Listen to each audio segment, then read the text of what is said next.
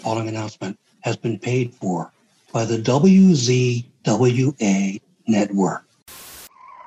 Hi, everybody. This is former WWE superstar Al Snow. Reed Mills Bennett. C.W. Anderson. Sean Oliver. My name is Eugene. And you are watching the Insider's Edge podcast. Now get on the Train. What's going on, guys? Another edition here on the WCWA Network. Tonight we've got a local legend here in Perth, Western Australia, who wrestles for Explosive Pro Wrestling, and we had the owner of Explosive Pro Wrestling on the show a few months ago, known as David Storm. Of course, yeah, I had an awesome chat with him, and that was absolutely a lot of fun, and we found out the history of EPW as well as the others that kind of came and gone. And one of the guys we have here tonight was mentioned there a lot, but before I mention him and introduce him I want to introduce my host tonight, as usual, California and Fury. How you going, mate? What's up? What's going on, bro? I'm excited. This guy's my favorite Perth professional wrestler. Yep. Huge fan. And this is going to be fun, man, because as soon, the first one that you want to do is always going to have to be David Storm, right? Oh, of course, and we discussed, okay, who's next? Well, of course, it was the fucking Don, bro. It had to be the Don. Of course, man. And all the names that we say that we want to interview in Perth, like we say, like, we don't only want to do so many in Perth, but the guys we want to interview are the, you already know, Carl, the Mount Rushmore of Perth. Absolutely. All those sorts of names, man. Yeah. And of course, I'm glad that I've actually made it here tonight because last week we had the Blue Meanie on the show. And I feel like it's... you fell asleep and you missed the show. And I did it by myself. The Blue fucking Meanie. That's what happens when you day drink, Jack. The Blue fucking Meanie, man. Yeah. Like, I've been a fan of him for so long and I... Anyway, it wasn't useless. Anyway, bring on our guest, bro. We've got the Don Michael Morleone here. Don, how are you going tonight, my friend? I am doing great. What an intro, guys! I'm Mount Rushmore of Perth wrestling. Carl's favorite wrestler. I'm flattered. My cheeks are blushing. It's great. But also, before we get too far, how did you sleep through the Zoom chat with Blue Meanie, brother? Goodness. So I had a day drinking gig watching the footy. I'm a Brisbane Lions supporter, so I'm having a good season. And we played St Kilda last week and went to a mate's house who's a St Kilda supporter. Had a bit too much to drink, came home. Had my alarm set for 9 p.m. because we had it set for 11 p.m. and I just never woke up. Then I woke up at 9 in the morning to Carl just spamming me with messages and calls. Where the fuck are you? What has happened? Here I am thinking he might be in hospital or something. There's no way he'll miss out on this or not tell me what's going on. So, Colin, missing persons reports and stuff, man. Far out. Oh, man, it was awful. I was fucking pissed when I woke up. But, hey, Carl, you want to kick things off? Sure, bro. So, Don, we always start every conversation with the same question. And that's how you became a wrestling fan when you were youngin'. So...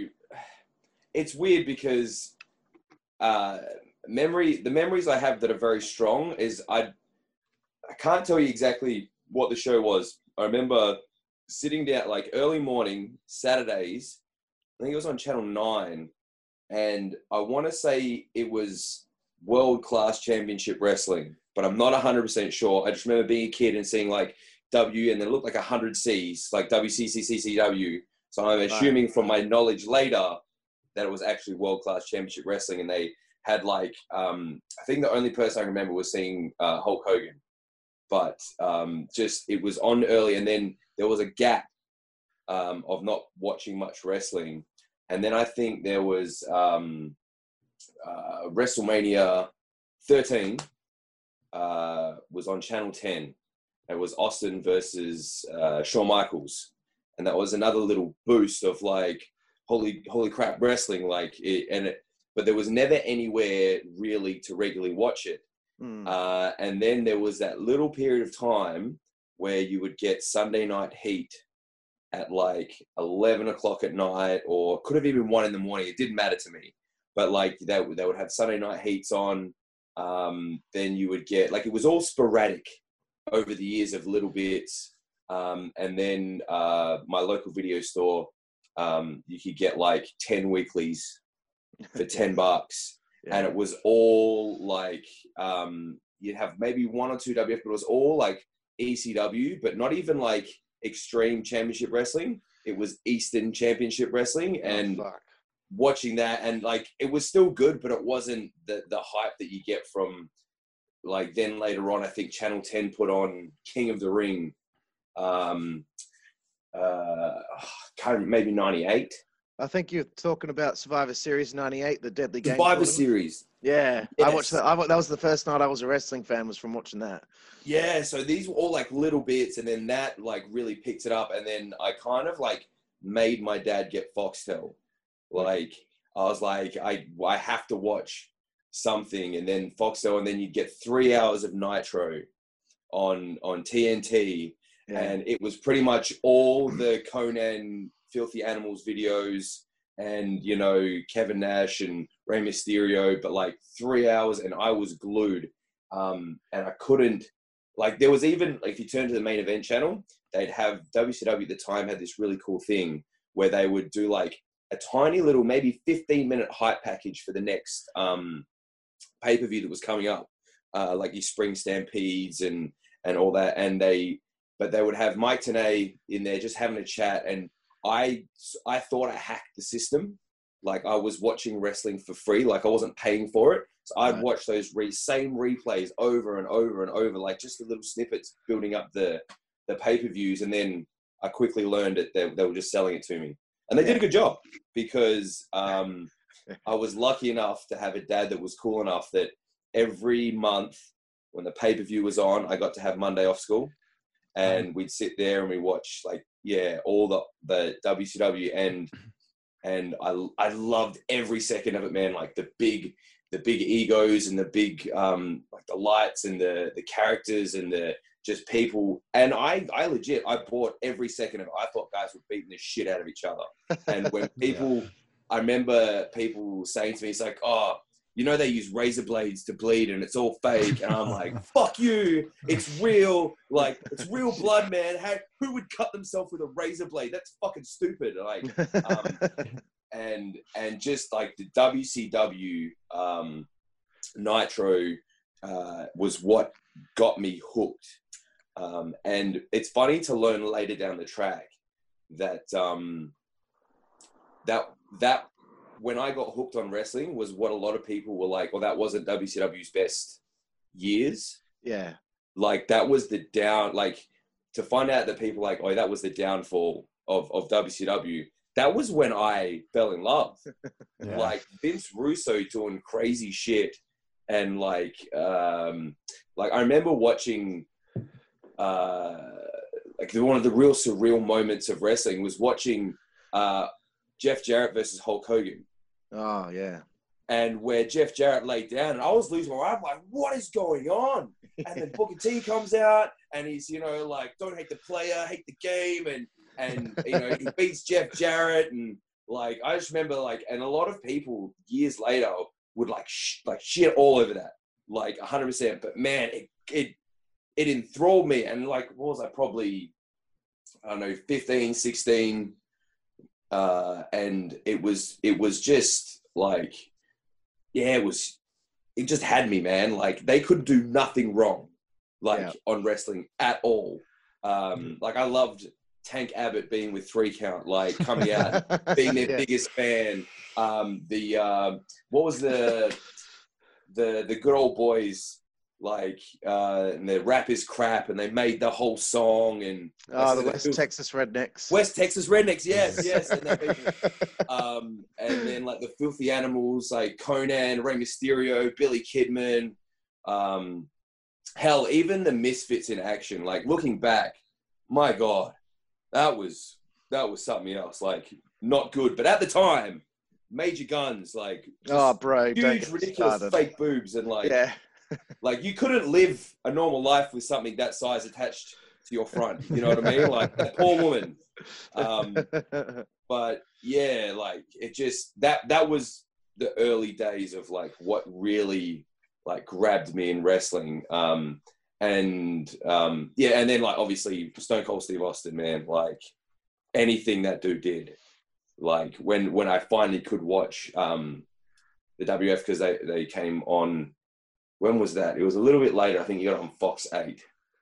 But They did have it on Fox Sports for a while there too.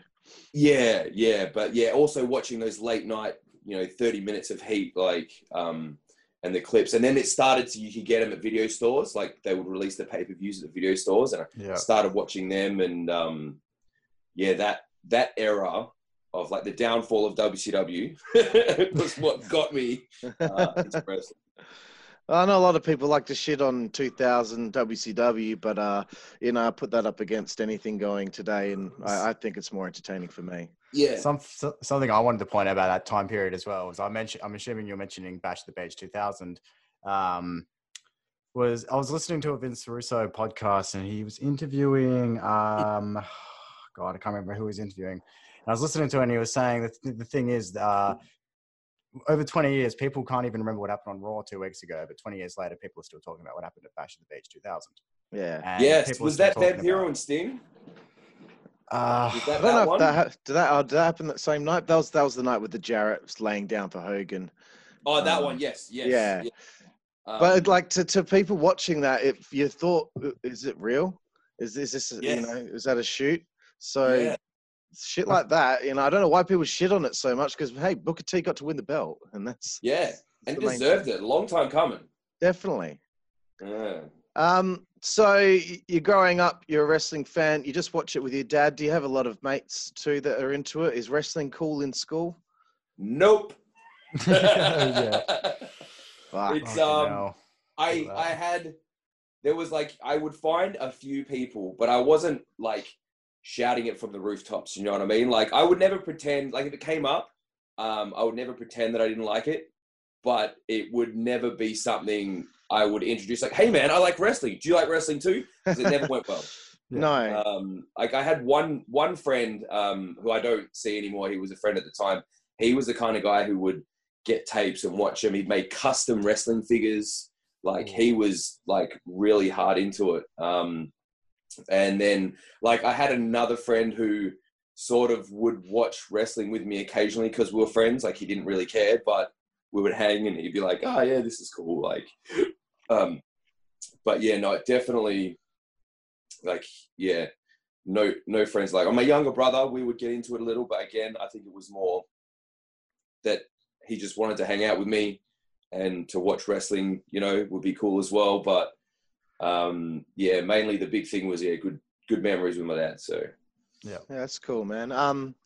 I know everyone, you know, that is a wrestling fan growing up, there's always a stage where they do it at some stage of their life before they try to do anything professionally. Did you ever suplex a mate into a family pool or anything like that? What was the first time you ever did anything like that? Oh, me and my younger brother used to beat the shit out of each other. Like, and like we'd go into the room and like we'd drag a mattress from his room, chuck it on the floor in my room, and we'd fucking, you know, we couldn't do anything. Like overweight kids, man. Like not crazy overweight, but just not fit kids. And we'd like just throw each other down and like drop an elbow here and there. I remember like we went to the front of our house one time and we're mucking around because there's a bit of a grassed area, and just not thinking, I went to give him a bulldog and he was like, fuck no, and like pushed me as I went, and I just like ass bumped on the grass, and I was like, oh, that was a bad idea. Yeah. But never, that's like mucking around with friends. I did a lot of that, but I never probably with my younger brother, that's probably about it. Like I never got together, which I think would have been cool, like with a group of friends to do our own, like, you know, backyard fed. Like I hear stories of other guys doing backyard feds, and had I had enough friends at that age, 100% would do it. Like, oh, man. No, wouldn't think twice. Oh man. Yeah, I was pretty lucky at like the age of 12. I had just enough friends that were, you know, we kept it a secret from everyone at school. I had just enough friends to start a little backyard fed on the trampoline and stuff. So nice. Yeah. So, but you know, for other people, like I've got a friend, Kevin, he said I would have killed to have done that back then, but I just didn't have any mates that would be interested in it. So it's interesting how people's journeys in that aspect, you know, it can either actually happen or it gets stifled depending on, you know, what wrestling's like and how popular it is at school. I like to think I got pretty lucky with backyarding. Yeah. Fucking had the pretty perfect experience. Over to you, Jack. Yeah. So at what point did you decide this was something you actually wanted to do professionally? I during my younger years, I came up with a plan, man. I had it set, right? I was maybe 12 years old, maybe 13. I don't know. I can't remember the exact years, but like I took some photos of myself, like in some shorts, like flex posing muscles with zero muscles, right? And I had like an old computer and I did up these little, like an outfit thing. And I wrote this like letter, right? I read a letter. I'm like, I'm going to send this to WCW. I'm going to be a little macho. All right. This is, and I did up like a profile dossier and I gave it to my parents. I don't think they ever sent it because I never heard anything back. But I also think that they were kind of like, you know what? Like, we're not going to crush it. We're going to, do the thing like, oh yeah, we'll send it off for you. But I never got a mail back. But I'm kind of glad because, if I could find that now, I'd be a little bit embarrassed. Were you sort of like, sorry, go on. Oh, were you just running out to the mailbox every day after school and just looking for it? 100%. Like, but not again with that whole cool like demeanor of like, yeah, whatever, like don't tell anyone, but secretly inside I'm like exploding, like, is it? No, okay, cool, no, it's cool. I've died a little, but it's cool. But then I was because in Perth there was no such thing as live wrestling. No, like as you guys know, forever. And like later on there was two different shows, Superstars of Wrestling. Yeah, I went to that. World Wrestling All-Stars. Yeah. So one of them, there's something dodgy about the tickets. They postponed or whatever, so I missed out on one of them. Because there was about 3. Superstars of Wrestling, I think, came twice. Yeah, I think the second one got canned at the last second or something like that. Because I think Ultimate Warrior was supposed to be on that tour. Jesus Christ. Yeah. But the one I saw the one had like Nathan Jones versus Brian Lawler. That must have been WWA. Yes, and then the other one was Scott Steiner. So I remember being in the crowd, and I'm a huge Scott Steiner mark. Oh, me too, bro. And that was like epic to see Scott Steiner there.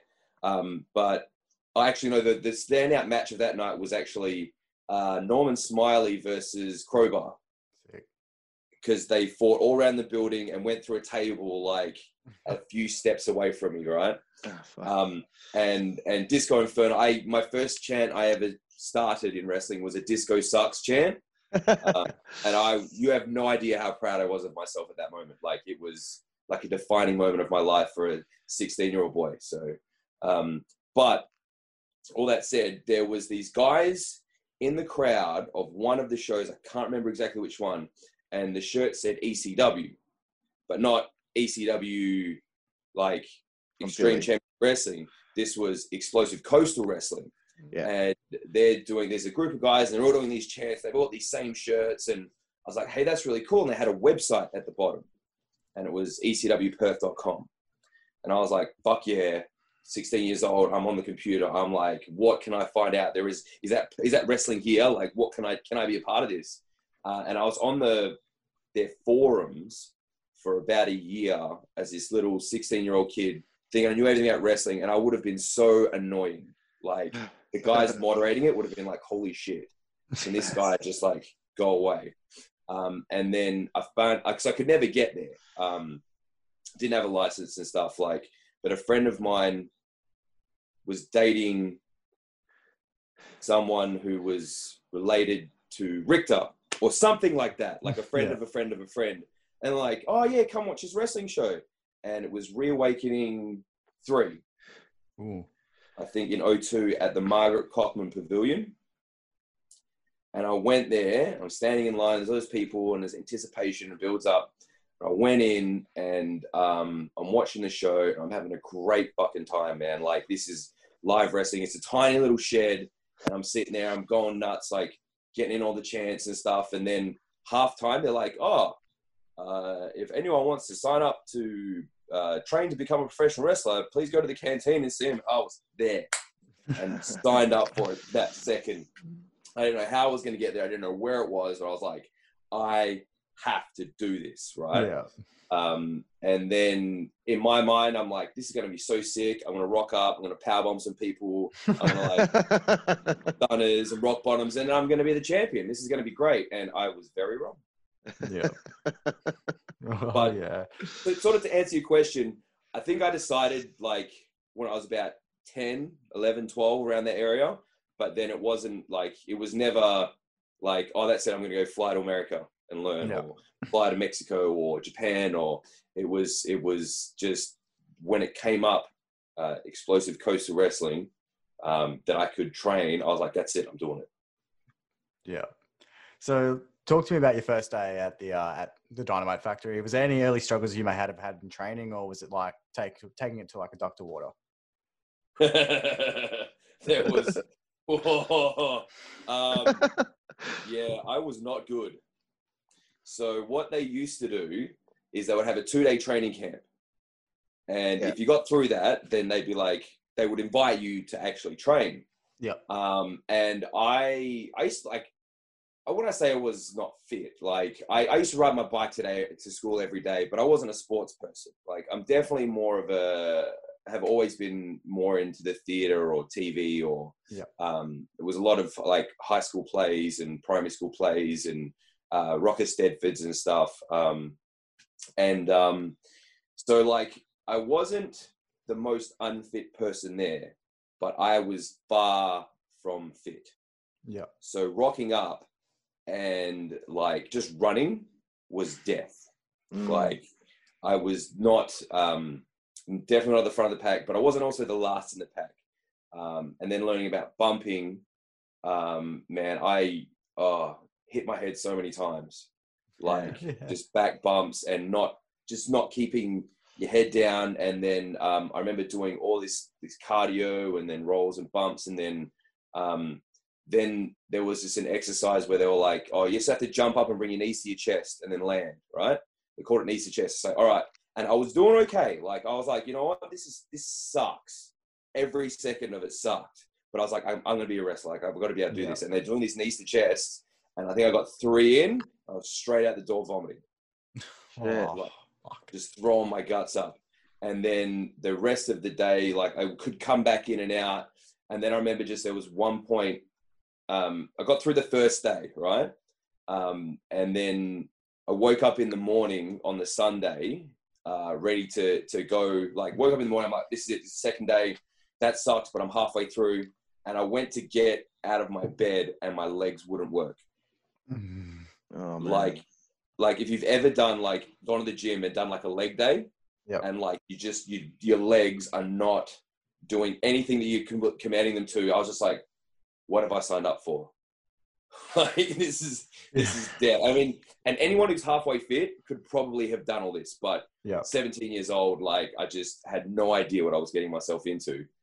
And then the second day, I don't know what it was. I think I hit my head, and I remember just laying on this couch for half of the day in like a daze. Yeah. But then sort of coming back and being part of it. And then I think, because at the end of it, they did this thing where they were doing, like, they wanted you to cut a promo, basically. Yeah. And I think this was my saving grace, because doing the theater and stuff, like, that was not something I was worried about. And to be honest, if you looked back at it now, it probably wasn't great, but a lot of the other guys, they'd be like, all right, now you're having a match against, because at the time they were like, you're about to have a match against Psycho Fett. And so I want you to cut a 30-second promo. And I put on this hokey Italian accent. Like, it was bad. But I ran through this, like, a Psycho Fett, you're a very big man. I'm ready to fight you. Like, but I kept going. Like, I ran with it. Like, it just flowed off my tongue. And like I assume literally from the lack of response they got from everyone else, like, the guys were just sort of sitting back looking at me like holy shit, like he can talk, like, and so I think that's what got them, because if it just went on my physical ability, I do not think they'd ask me back. Yeah. But just that confidence and having that little bit of, like, I won't say acting background like I'm a fucking pro actor, but that stage performance background. Yeah, that would have helped. Yeah. And then, so they offered me a spot to go train. And then for the following 9 months, I would show up and, like, I'm going to say they beat the crap out of me, but it wasn't like they were trying to hurt me. Like, it wasn't like they're like, we're going to beat this kid up and he's never coming back. But the physicality that is required in wrestling,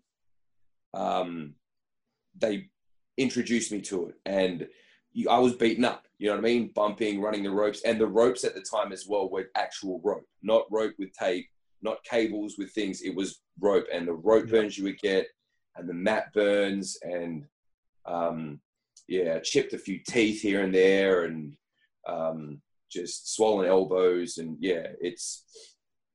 that was my experience. Just physical pain for a long time.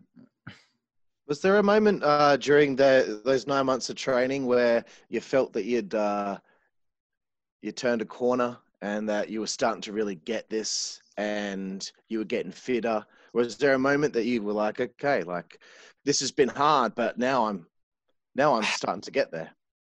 Yes and no. Like, it wasn't prevalent. It wasn't like smacking me in the face like, hey man, you've got it now. It was a slow, gradual. And the problem was, I had come in at a time when it wasn't like there was anyone else in my group that continued to train. There was guys who had trained before me and who had just been starting to get on shows, like Shane Haste, Bobby Marshall, Kyle Steria, Chris Weiss debuted a little bit before me, but then like AZ Vergara, these guys were already in the system. Yeah. So they had pushed through that, and they had like a group to like compete against, if that makes sense. Yep. Whereas I came in behind the 8 ball and was constantly trying to catch up to these guys who were already 3, 6, 9 months, a year ahead of me as far as learning and physical ability. Even like 2 years, and then the guys who'd been doing it. And at the same time as well, the guys who run the place had only been doing it for about 2 years. Yeah. So you might say the milestone wasn't super high in like in a respect of guys, no, I'm not in there with guys who've been doing it for 20 years. You know what I mean? I mean, there were guys who were doing it for 2 years, but to me, they might as well have been doing it for 20 years. Exactly. Yeah. So the flag post of like achievement just kept just a little bit further. So I'd be doing okay, but there was never like, yep, this is it. I'm good. Like, I'm ready for it. But the thing for me was, I understood quite quickly that if I can be good at looking tough and being able to take a beating, they'd be able to use me. Yeah. And then like, I understood the basic structure of a match early. So I was able to make sense of a lot of things, but I couldn't perform at a level of like, because these guys were doing like 630s, 540s, bloody moonsaults, shooting star presses, head scissors. I wasn't like giving the head scissors and the hurricane runners. I was the guy taking them. Yeah. So I was good in that sense that all these guys could do this cool stuff, but I would base for them. So I was there, and I could not so much make them look good, but help them like work together to make a good match, and I could not make them look shit. Yeah. Which is important. What I mean? Which is very important. That's it.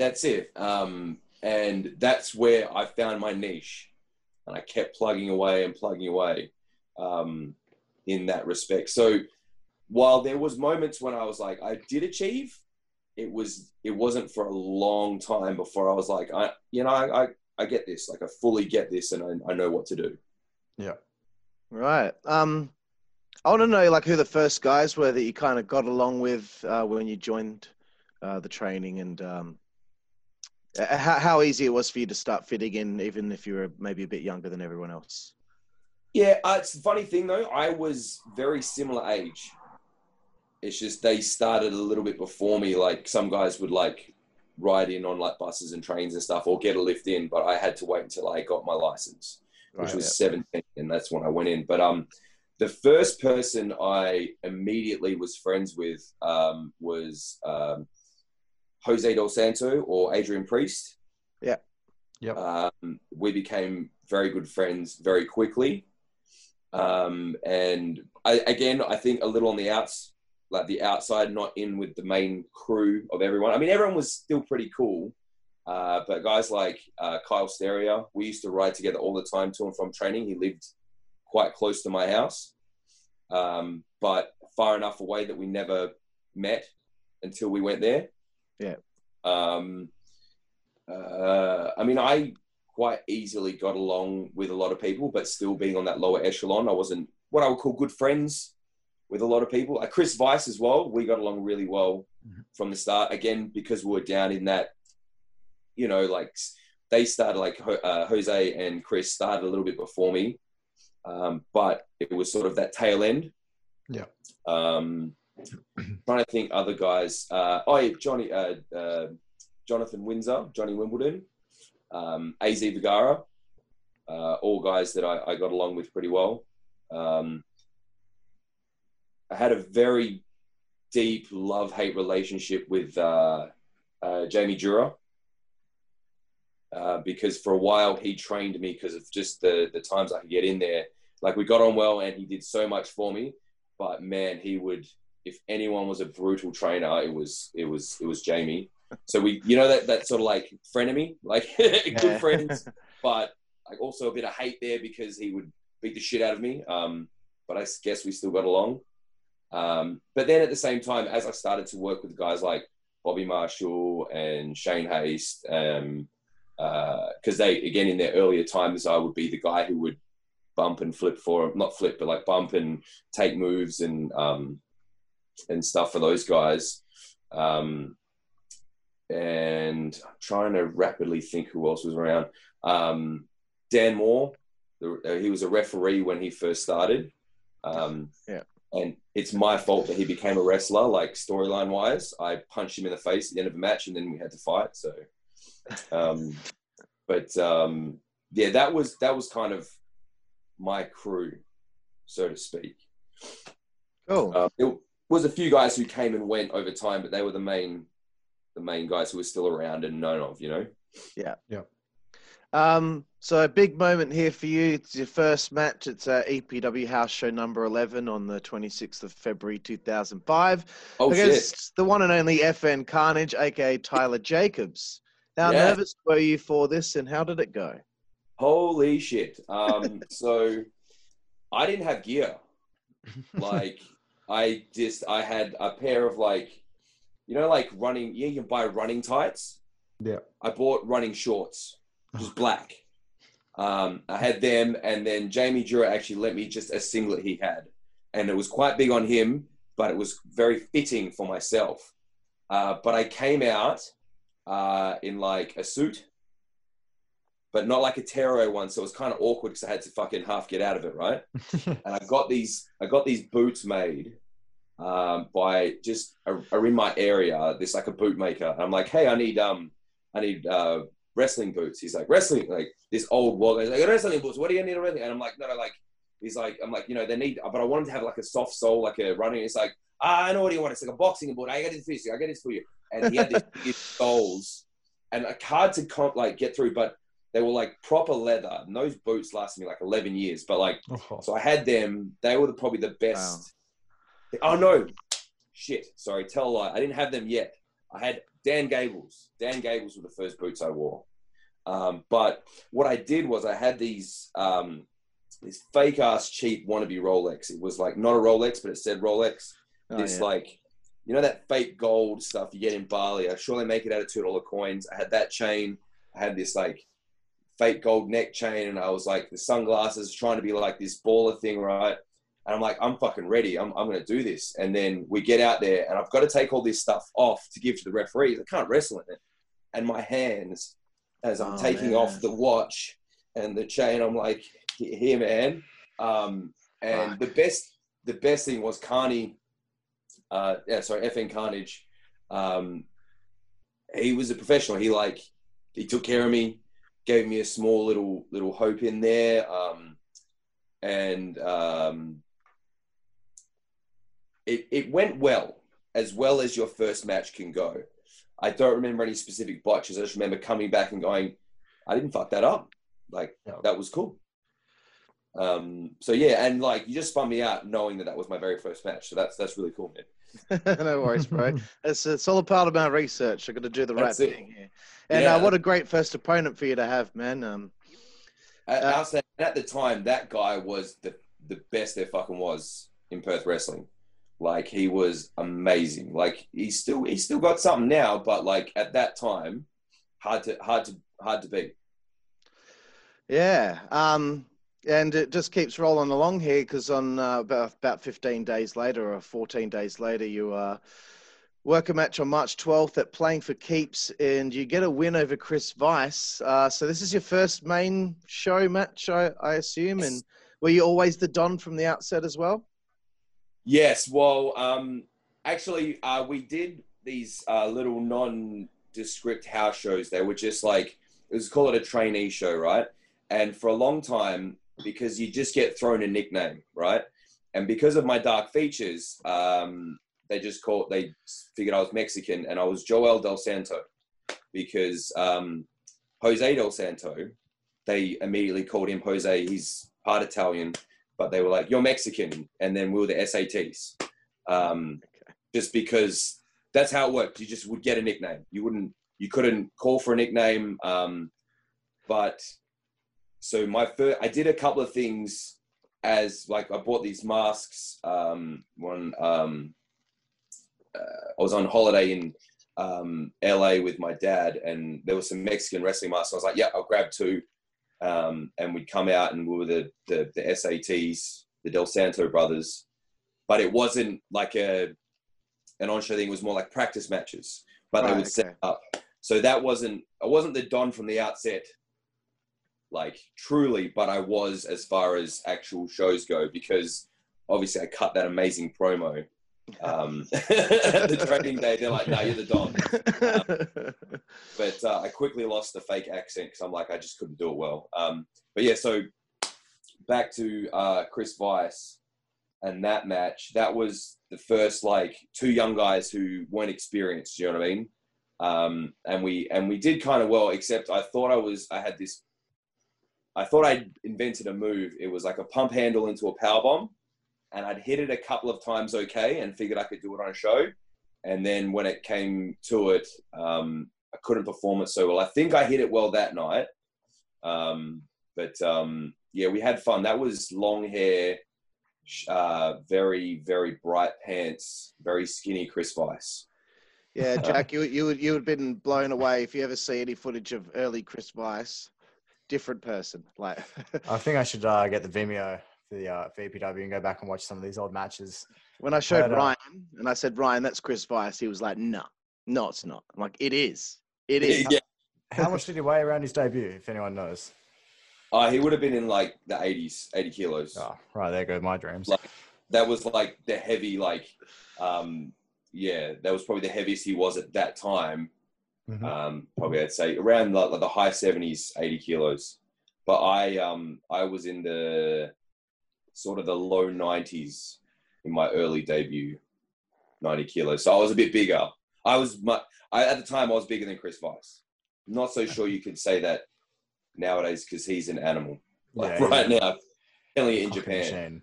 Yeah, matching machine. Yeah. I even saw that he's wrestled Masato Tanaka a bunch of times, and when I saw that, I was just like, "Holy shit, that's fucking massive, man!" It's huge. And he's done those bare knuckle fights. I mean, it's not the Chris Weiss show, but he did bare knuckle boxing fights, 2 of them, and he won them both. Fucking crazy, man. Yeah, bare knuckle fights against Japanese people as well, dude. That's some hardcore shit. He's killing it. Yeah, take knuckles and just one of the toughest sons of bitches I know, and always kind of was like that. But just hadn't built his body yet. Mm. You know what I mean? Over to you, Jack. Yeah, just under 5 months after your debut, you work a match with Jag at Hell or High Water in 2005. What was it like working that match with Jag? It was that was probably a bit of an eye opener for me. It went from like, because you get together with the guys that you see all the time, and you can plan stuff, and you can go, hey, let's do this that we've been doing at training, or do this. And this was kind of the first time that this guy showed up on the day. Do you know what I mean? Like, yeah. And you got to plan it then, and my first introduction in just not really planning much. Yeah. And I remember there's this one point in the match, obviously nervous because at the time he was the extreme high flyer Jag. Yeah. Wasn't as like thick as he is nowadays. But still the mind, you know, he was much more the professional than I was. We did something and he spun around for a waist lock, picked me up, threw me on the ground and proceeded to just like in the side of my head, just forearm the shit out of me. And it was like, oh wow. Like, I want to say safely, like, because it wasn't damaging, but it was hard enough to be like, oh shit, like, yeah, don't fuck around. Like, and then I got to hit him with a spine buster, which to be honest, I thought the whole thing was going to be a squash. But yeah, hit him with a spine buster. We did a couple of things and then it was, you know, I was there to put him over. You know what I mean? Like he just needed a guy to walk over so he could do a promo because he was probably going to fight Dave in a 60-minute Ironman match soon. You know, like that was my job then. But it was, again, that ability to know my strengths and know and understand the basics of a match to be able to do enough to not look out of place. But obviously not like the superstar I thought I was going to be when I first started training, you know, like before I started. Yeah. Whose idea was it to form the European Union team or faction?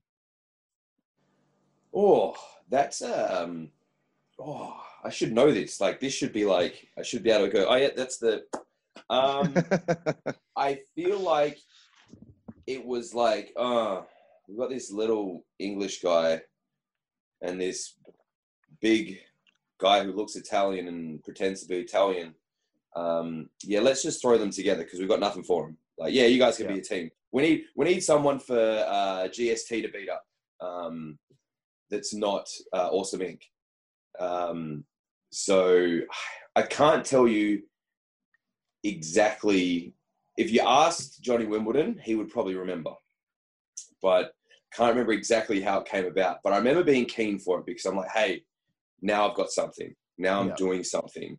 And it was like a sidestep of, because obviously my idea for the Don was like, I'm a mafia boss. You know what I mean? Like that's what it means. But in hindsight now, it's like you don't start anything as a mafia boss. That's not how it is. You start off as a Guido and you know, you're just a punk who thinks he's tough and you work your way up to being a mafia boss. Could I have my time again? That's what I wouldn't have been the Don. I would have been, you know, little Mickey Morleone, you know, like, yeah, that would have been cool, man.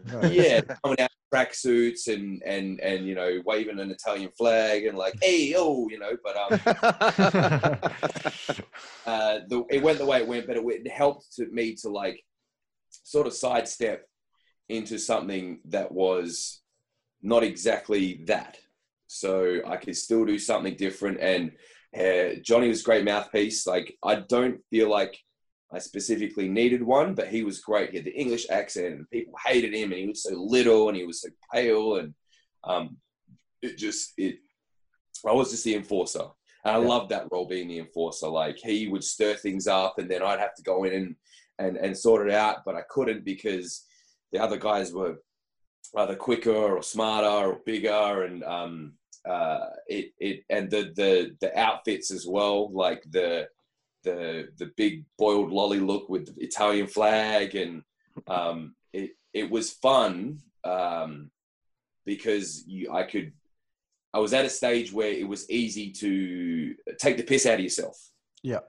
And you never wanted to, but you sort of like, this is where I'm at, you know, like, and you do all the spots that people could laugh at you. Like, I think I'm so tough, but, you know, it's quickly shown that I'm not.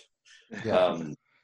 And Johnny was the weasel, you know, he would talk a lot of smack and then jump behind me, and then I'd be left to deal with it. But there were some good fun matches that we had with like Chris Fias, AZ Vergara, Carl Steria, Shane Hayes, Bobby Marshall, CJL, Chris J. Lazarus, the GST, the Awesome Inc., and then the Young Guns. I think they didn't have a team, Chris Weiss and AZ, but they were kind of a tag team. But that was all like the young guys and like, let's give them this tag thing. Like, we're doing all the serious stuff, like the guys on top, which is fair, you know. Yeah. They had the main title and all that, the tag titles and stuff, and then have these young guys go and fight it out and do some fun stuff. European Union was in its infancy. We were the guys that everyone could pay out on. Yeah, but it was great fun. Of course.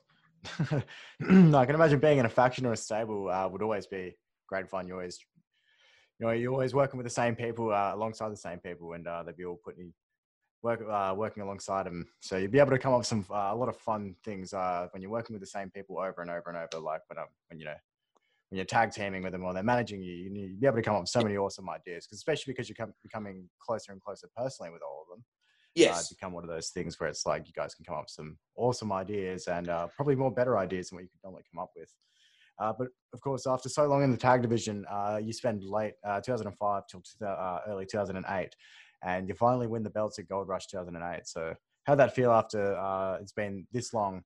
And are you still looking to do something a little bit more fresh? Because it has been about three and a half years in the tag division. Yeah. So the best thing about it was I was the big guy that all the littler guys could jump on. Yeah. But then moving away from that, it was with Marcus Pitt joining the team, and he was already like a guy who was in shape. Yeah. And it was impressed upon me very heavily that if I could get my body looking more like his, they'd put the tag titles on us. And I tried, man. I tried. It worked okay, but it didn't work as well as I wanted it to. But we eventually, then won the tag team championships. That was moved on to working with Dan Moore and Chase Griffin was what we did a lot more of then.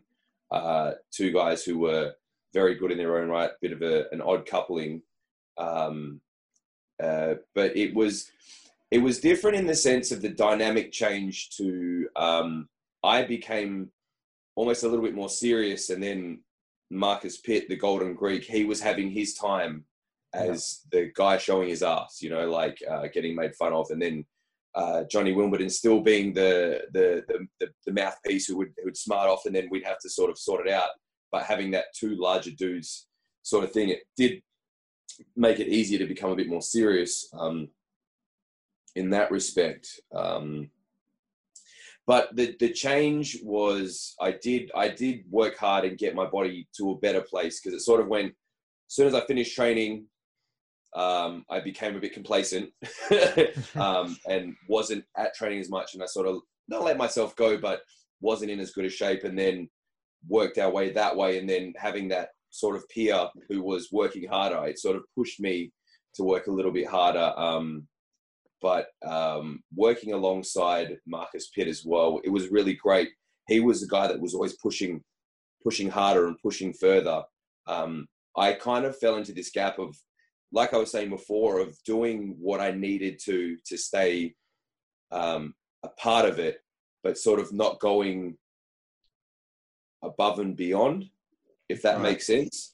I was like, it's like I knew my spot and I was happy to be there as long as I did what I needed to do to maintain that. And he was a guy who was pushing, and he sort of brought me up, if that makes sense. Yeah. And there was quite a few times like where we play matches and he would be, oh, we'll do this spot and we'll do that spot, and I've got this cool thing that I can do here. And not every time did it hit, but when it did, it got over really well.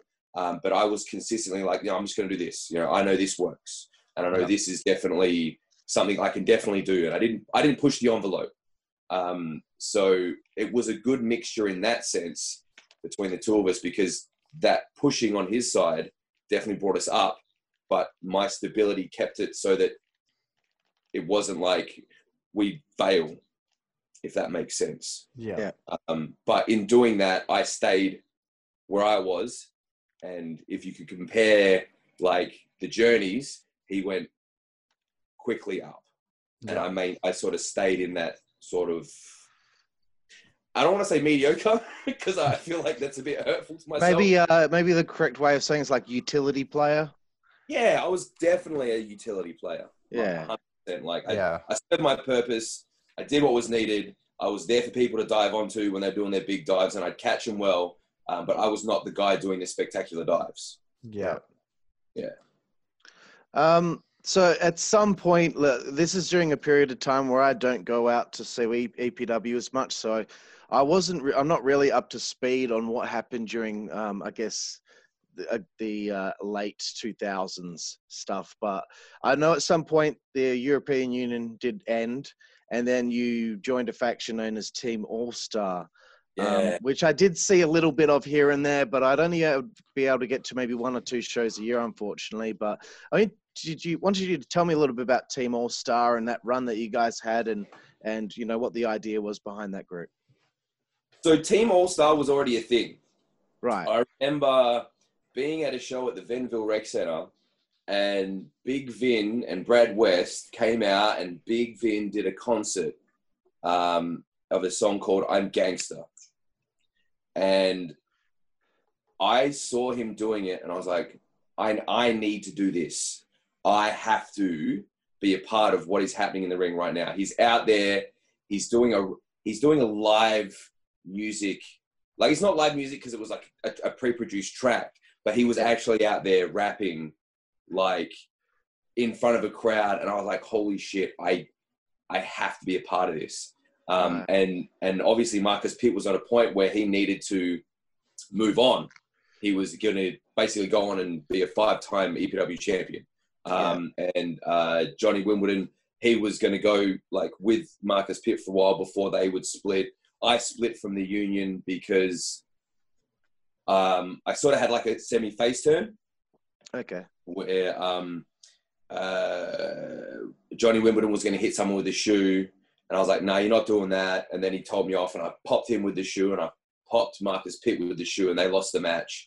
And then we had a blow-off match, which is real funny because we planned this match out like we were actually good friends.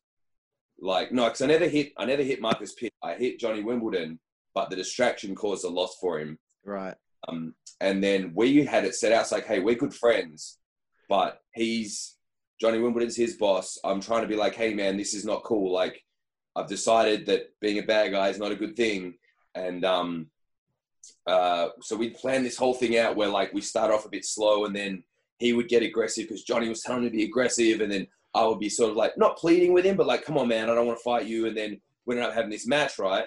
And then not knowing what they had planned for the build-up, they put like a little, like, not a hype package, but they were billing it up as this thing. And then everyone was really disappointed when we came back. So, we thought you guys were going to tear each other apart. We thought it was going to be big brawl, like, where you're punching on with each other and it was going to be good. And they were real disappointed. I'm like, oh, I didn't think that was the storyline at all. Like, oh, shit. So it's not that we had a bad match. It's just the anticipation was for a brutal, like, you know, fist fight, blood everywhere and all that sort of stuff. So that, I was fine with the match, but it's just the response we got, it wasn't as good as I thought. So then we, after watching that Team All-Star thing, I just kept passing. I was like, I want to be in Team All-Star. I want to be in Team All-Star. So I had like maybe one match where I came out as a face and I was going to tag with Jose Del Santo, which as a good friend, like, was kind of cool. But before we even had the match, I turned on him. But they'd been building up, like they were going to get him to join Team All-Star. Yeah. Brad West was on him like, hey, man, you should join the crew. You know, we can do good things for you. And he was like, no, I'm cool. And then it was going to be Jose Del Santo and myself against Team All-Star, whoever that happened to be. Sebastian Sander and could have been either Brad West or Big Vin. Right before the match starts, I jump in, start laying him out. And they come out and they give me a jersey. They put me in team. I put the jacket on, and I'm the coolest guy in the world. And that was the start of my time in Team All-Star. And it was one of the funnest, like at that time, like I enjoyed the European Union, but I felt more comfortable in Team All-Star because as much as I wanted to be the Don and this, like in the European Union, I'm like a foreigner in Australia. This was more like, because I've always been about hip hop music. I've always loved hip hop music and the basketball gear and stuff. So I felt more comfortable in it. So I was definitely all led by Brad West, but I had a lot of input on my own. Big Vin. It was sort of put around Sebastian Sander was like the dude, and I became again another support player. Yeah. But I did feel really comfortable there. And then Team All-Star was just so much fun. We made a music track, Call the Cops. We got to perform that on a show. I was out there rapping in all my G gear and like, and just me and Big Vin, and he had this big afro, like a white dude afro, which was like ridiculous. And if it wasn't an afro, it was cornrows. And I had my do-rag on, and I had a little bit of tape on my eye, which was a tribute to Nelly, who was doing a tribute to Left Eye. And it was so funny, like we had this hand signal that we would do. And it all started because they went to take a photo of Big Vin, and he went to throw up like a West Side, like that. But for whatever reason, I don't know what happened, he did that. That became our like West Side, like Okay. West Coast, like Team All-Star. That was a thing. And I always come out like that was my sign. And we came out to the Bulls, the Chicago Bulls, when they come out. Right, of course. You know, like, so that was we could see they call out our numbers. We had William Darcy, who was the ring announcer for a while. And he would, not the ring announcer, like strictly for Team All-Star, would call him out like, Okay. let's hear it for your hometown heroes. And then like, powerhouse and power forward. Like we were a basketball team, but we were wrestlers.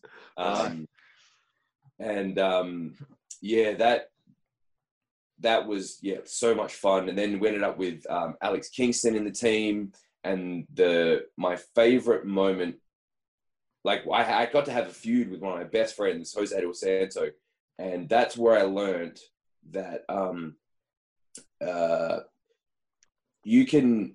We set this particular match out because we built this thing up. I turned my back on him, and he wanted to fight me because instead of joining him, I joined Team All-Star.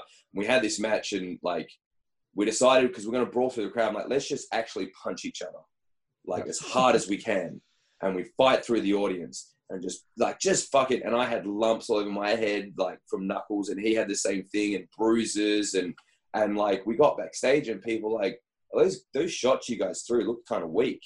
Like, Oh. after all that. We fucked each other up, and they're like, that looks kind of weak. That's when I learned that the work punches are the best ones. You pull it right back, you make it as big and ridiculous as you can, and it looks much more vicious than actually just punching on. So we had that feud, and then he ended up joining the Blackest Hour. Right, yeah. Which was like the ultimate bad guy goth team. They had the cool jackets and all black and a little bit of face paint, but not really like, and the whole crux of that was they took Jose Del Santo under his wing, and then there was vengeance for I don't know, the Team All-Star fucking basically destroying Jose Del Santo, and it came to a head in the first ever Riot Den match. Oh, right. Shit. So you guys were in the first one. Oh, man. Yeah. Fucking hell. I've been in all of them. Really? Okay. Fuck. Because I'm going to ask about one of them later on, but please talk cool. about the Riot Den, bro. It's some cutting edge shit as far as I'm concerned. Oh man, so cool. I can't take any credit for the idea of it, because that was Rick Sanders. I believe him, Brad West, possibly even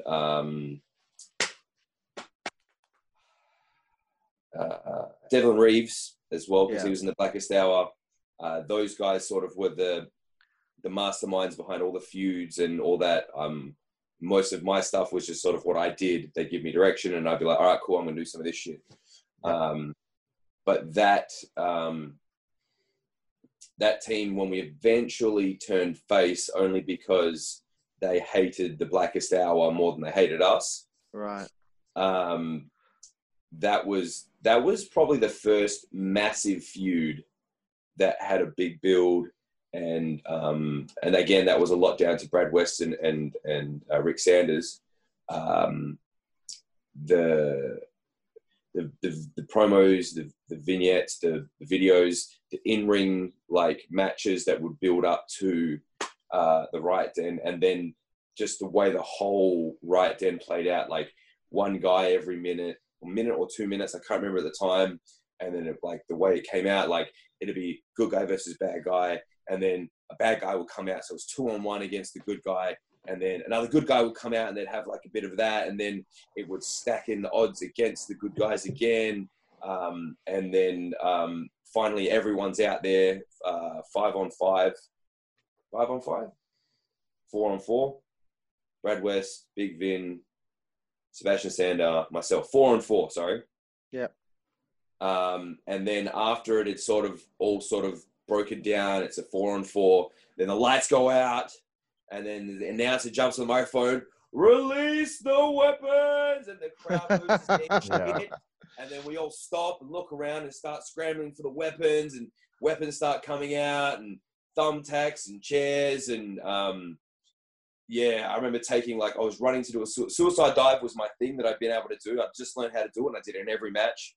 And I ran out, and Devlin Reeves smashed my face with a chair, so I ate shit on that and fell down. And I took a choke slam from the apron through a table on the outside, and just it was kendo sticks and just the hype behind it. 45 minutes that whole thing went for, and that's hard to hold an audience for that long. Yeah. I know movies that can't hold an audience for that long. They turn off 10 minutes in, you know what I mean? Yeah. But to hold a live crowd for that long, and they were into it. They were making lots of noise, and they were loving it. And then at the end, to have everyone, you know, lose their shit. That was the sort of biggest moment at that point of my career. That's awesome, man. Jack, I think we're going to have to take a little trip down memory lane on the EPW Vimeo, because there's a lot of shit that I think I have missed out on, and something like that I definitely need to see. Yeah, I definitely need to see that. If you can, look at the YouTube, like the build-up stuff, and then the actual match. Yeah, sorry. Yeah. That's cool. Yeah, no. I've only seen the one Riot Den match, and it was fucking sick. And that was it the most recent one, Carl? It was, and I'm going to bring that up later, because either me or you'll be bringing it up later. But yeah, I'm sure there's a big story behind that one, which we'll get to. Just quickly as well, before we go into that, I was a broken man going into that first Riot Den. I injured my back, man, that was. But you know, the show goes on. But I remember pulling like couple of guys aside and saying, hey, look, if I stop moving for whatever reason, I've hurt my back. All right. Like, so just so you're aware. And like the guys being like, what the fuck? And I'm like, no, it's okay. Like, I'm okay, but I've had some real bad back problems. Like if I just stop moving, it's probably my back. All right. So I know all about back problems, bro. I only just got over having a real bad issue with it for the last 2 years. It's the worst thing. I wouldn't wish it on anyone, except maybe Donald Trump. So for most part, I mean, you do work a lot of single stuff during a lot of this period, but you do work mainly in tag teams from just what I could see in my research. But after 6 years, you know, European Union, Team All-Star, factions, tag teams, you're getting sick of it at some point. Are you looking ahead and thinking, at some point it will be great once I'm past all this to be on my own and do my own thing. What's like kind of your thought process at that point? It at this point it's sort of like it's hard to say, because me now I'm like, yeah, no, it's fine, but there's a good chance at the time I was like, man, like I should be like Sebastian Sander was going for he was going for the EPW title, and I kind of felt like then I started moving towards the hardcore championship. Yeah. And I felt like, all right, this is my niche now. Like I found I'm not on that level. I'm not the guy who's going to be fighting Bobby Marshall, David Storm, Sebastian Sander. I think even at the time, who else was around the title scene? I think maybe even Shane Haste was still in Perth. Yeah. And around that scene, I was just like, you know what? That's not where I'm at. You're not ready yet.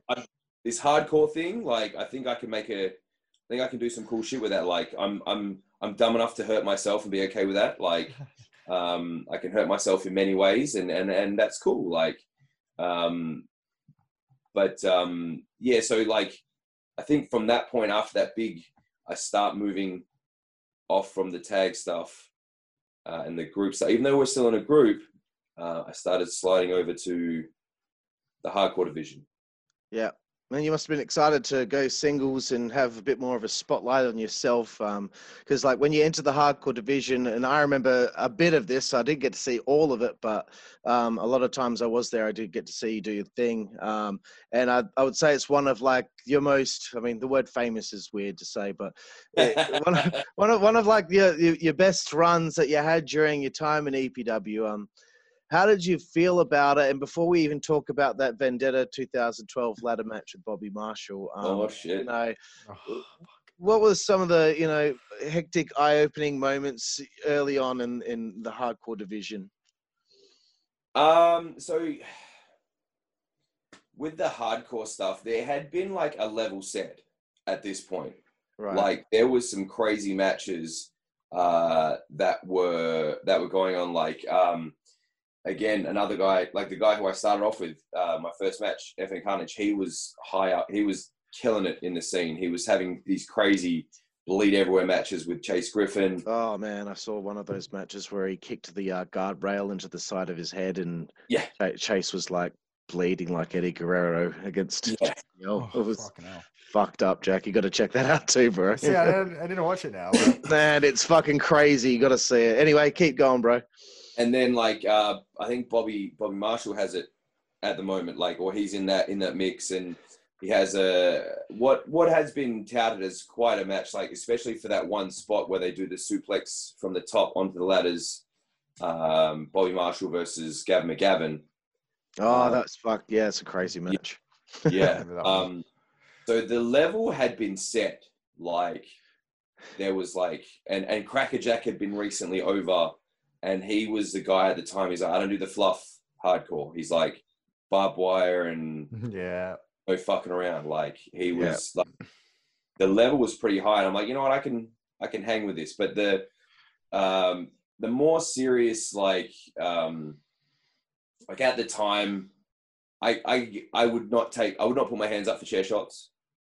I'd be like, I'll wear that shit. I would like trash cans were sort of like, they were okay, but they weren't crazy. Like I hadn't really, there was a time when I hadn't really fully busted my cherry, if you will, in proper hardcore until that match. But the build up to that and where I went wrong in the match for Vendetta is in wrestling, you got to tell a story.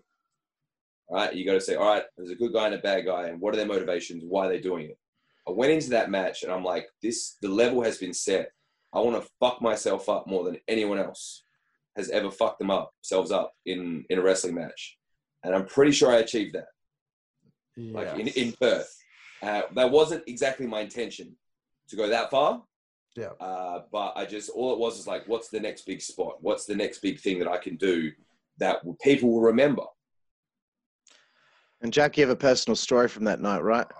Yes, that's So that show as a whole, Vendetta 2012, is still to this day. I don't care. Reawakening, any Schwa show, any AAW show that I went to, any show that happened in Perth that I've been to. Vendetta Definitely not 2012. AAW, bro. No, not a fucking chance. Not a fucking chance. I could honestly do a whole podcast on AAW, but that's a whole fucking day. That's another day. That was probably one of the best shows I've ever seen live, and that's only just due to 2 matches. And that was first of all the best tag team match I've ever seen to this day, which was TMDK versus Chase Griffin and Dan Moore. I don't know how long that match went for. It felt like 45 minutes, and it was just a fucking masterpiece. And of course, the match with you and Bobby Marshall, which ended pretty bad. And I remember being pretty shook from that match after it, because of obviously seeing someone having a fit in the middle of the ring after a spot like that. We'd also heard at the time that you were actually meant to go over in that match. So after that show, after that match, how did that change you as a performer? Did that make you more cautious in the ring? And was our friend who was at the time training at the Dynamite Factory that told us, was he right? So there's a lot of things about that match that went wrong. Yeah. One being the finish. Mm-hmm. And we were so close. We were so close. You have no idea how close we were to finishing it, right? But again, the thing I did wrong with that match is I planned it. Together we planned it as like, and Bobby Marshall was done with hardcore wrestling. He was just like, he just wanted to get through this match. And he pretty much was like, I never want to wrestle hardcore matches again. Like he was done with it. So he was just kind of like, yeah, man, we'll do that. Yeah, cool, we'll do that. Like he was very much like, and your friend was correct. I was supposed to go over in that match. Yeah. It was my first singles main event, and it was my first singles championship match. And it was supposed to be, my crowning moment. Yeah. But it was not to be. And the big problem was just not knowing when to go, hey, you know what? Shit's gotten fucked up. Let's just go home. You know what I mean? And the first small mistake was just early in the match. Bob just pushed the ladder at me, just threw it at me. He was standing, pushed it at me, cut me across the top of the head, just nicked me. And I was like, oh shit, carried on. That wasn't too bad. Carried on. And then we moved on to this part where I put the ladder down, I scooped him onto it. And my plan was, I'm like, I want to dive onto him, but I feel like a back senton. If I hit a back senton, I'll be sweet, because I can sort of like land with my ass on the floor, hit with my back. It's not too damaging for him. It's not too damaging for me, but it's a dude jumping off and landing on another dude on a ladder. Yeah. But he was going to move. So I'm like, sweet, I'll just fucking wear it on my back. Not too bad, because I'm hitting the floor first. But this is where, if you're going to do something in wrestling, you have to commit. Don't half-ass it. So I got up there, I jumped, and I went, oh shit, this is going to suck. I put my hands out either side, and it ended up more like a leg drop, and my hand hit a little support thing on the side of the ladder, and it just split my hand open straight to the bone. Fucking hell. I don't know if you can see the lighting's probably not good, but that's the... Yeah, I can see it. Yeah. There. And I've hit it, and I've gone, oh, fuck, that hurts. And I'm like, all right, next spot. I'm moving over here. I'm going to dump him over the top to drop him onto a ladder. And if you watch the footage back, it's just flowing. And then as he goes up and over, that's kind of when I noticed, because it's like a rain of blood. Oh, fuck, man. And I was like, oh, shit. And I looked down, and I could see the bone. I was like, that's not good. And so I turned to the guys outside. I'm like, I just need something to wrap it up with. And they're like, oh, I don't have anything. And I'm like, fuck's sake. Have medical equipment, like, oh, here you go. Here's a bandage. And they had like a money bag. Like, those bags you put in as you go banking? Yeah. And I'm like, give me that. So I've just wrapped that up. And I'm holding like this piece of thing in my hand. And we keep going. Shit. And eventually they get me some tape. And I'm like, fuck yeah, let's tape that shit up. And then we move on. I dive. I'm supposed to dive off the top onto him. He's on a table. But I'm like, maybe we'll just go from the second. It's still to the floor. It's still pretty big. And the next thing, we go up the ladder. Supposed to give him a big DDT off the ladder. And I'm like, this can't go too wrong. But for some reason, timing-wise, as we've come down, his body's twisted, and he's bumped with his knee right on top of my nose in the middle of my head. Jesus, it's just getting worse and worse. And it's hit me. And if you've ever had your bell rung, there's a specific like feeling, and you're just like, oh shit. And I remember like turning and just feeling like my body was in slow motion. I'm like, oh, that sucks so bad. But I think what's happened there is I've like burst a couple of vessels maybe in the back of my nose. So there's a little bit of taste of blood in the back of my throat. And we're nearly home now. So we're not far away. All I've got to do is he's going to do a leg drop on me through a table. And what we've done is, because we're both big boys, we bought specifically thicker tables. And the tables, the legs, we used a weird setup like a sawhorse because we couldn't get normal table legs. Yeah. So these tables are heavy. He's done the leg drop. And Woods come around and smacked me on the face as well. Oh, shit. And I think that's when I was out. Yeah. And then he's supposed to climb the ladder. I push the ladder. He eats shit. I climb the ladder and win.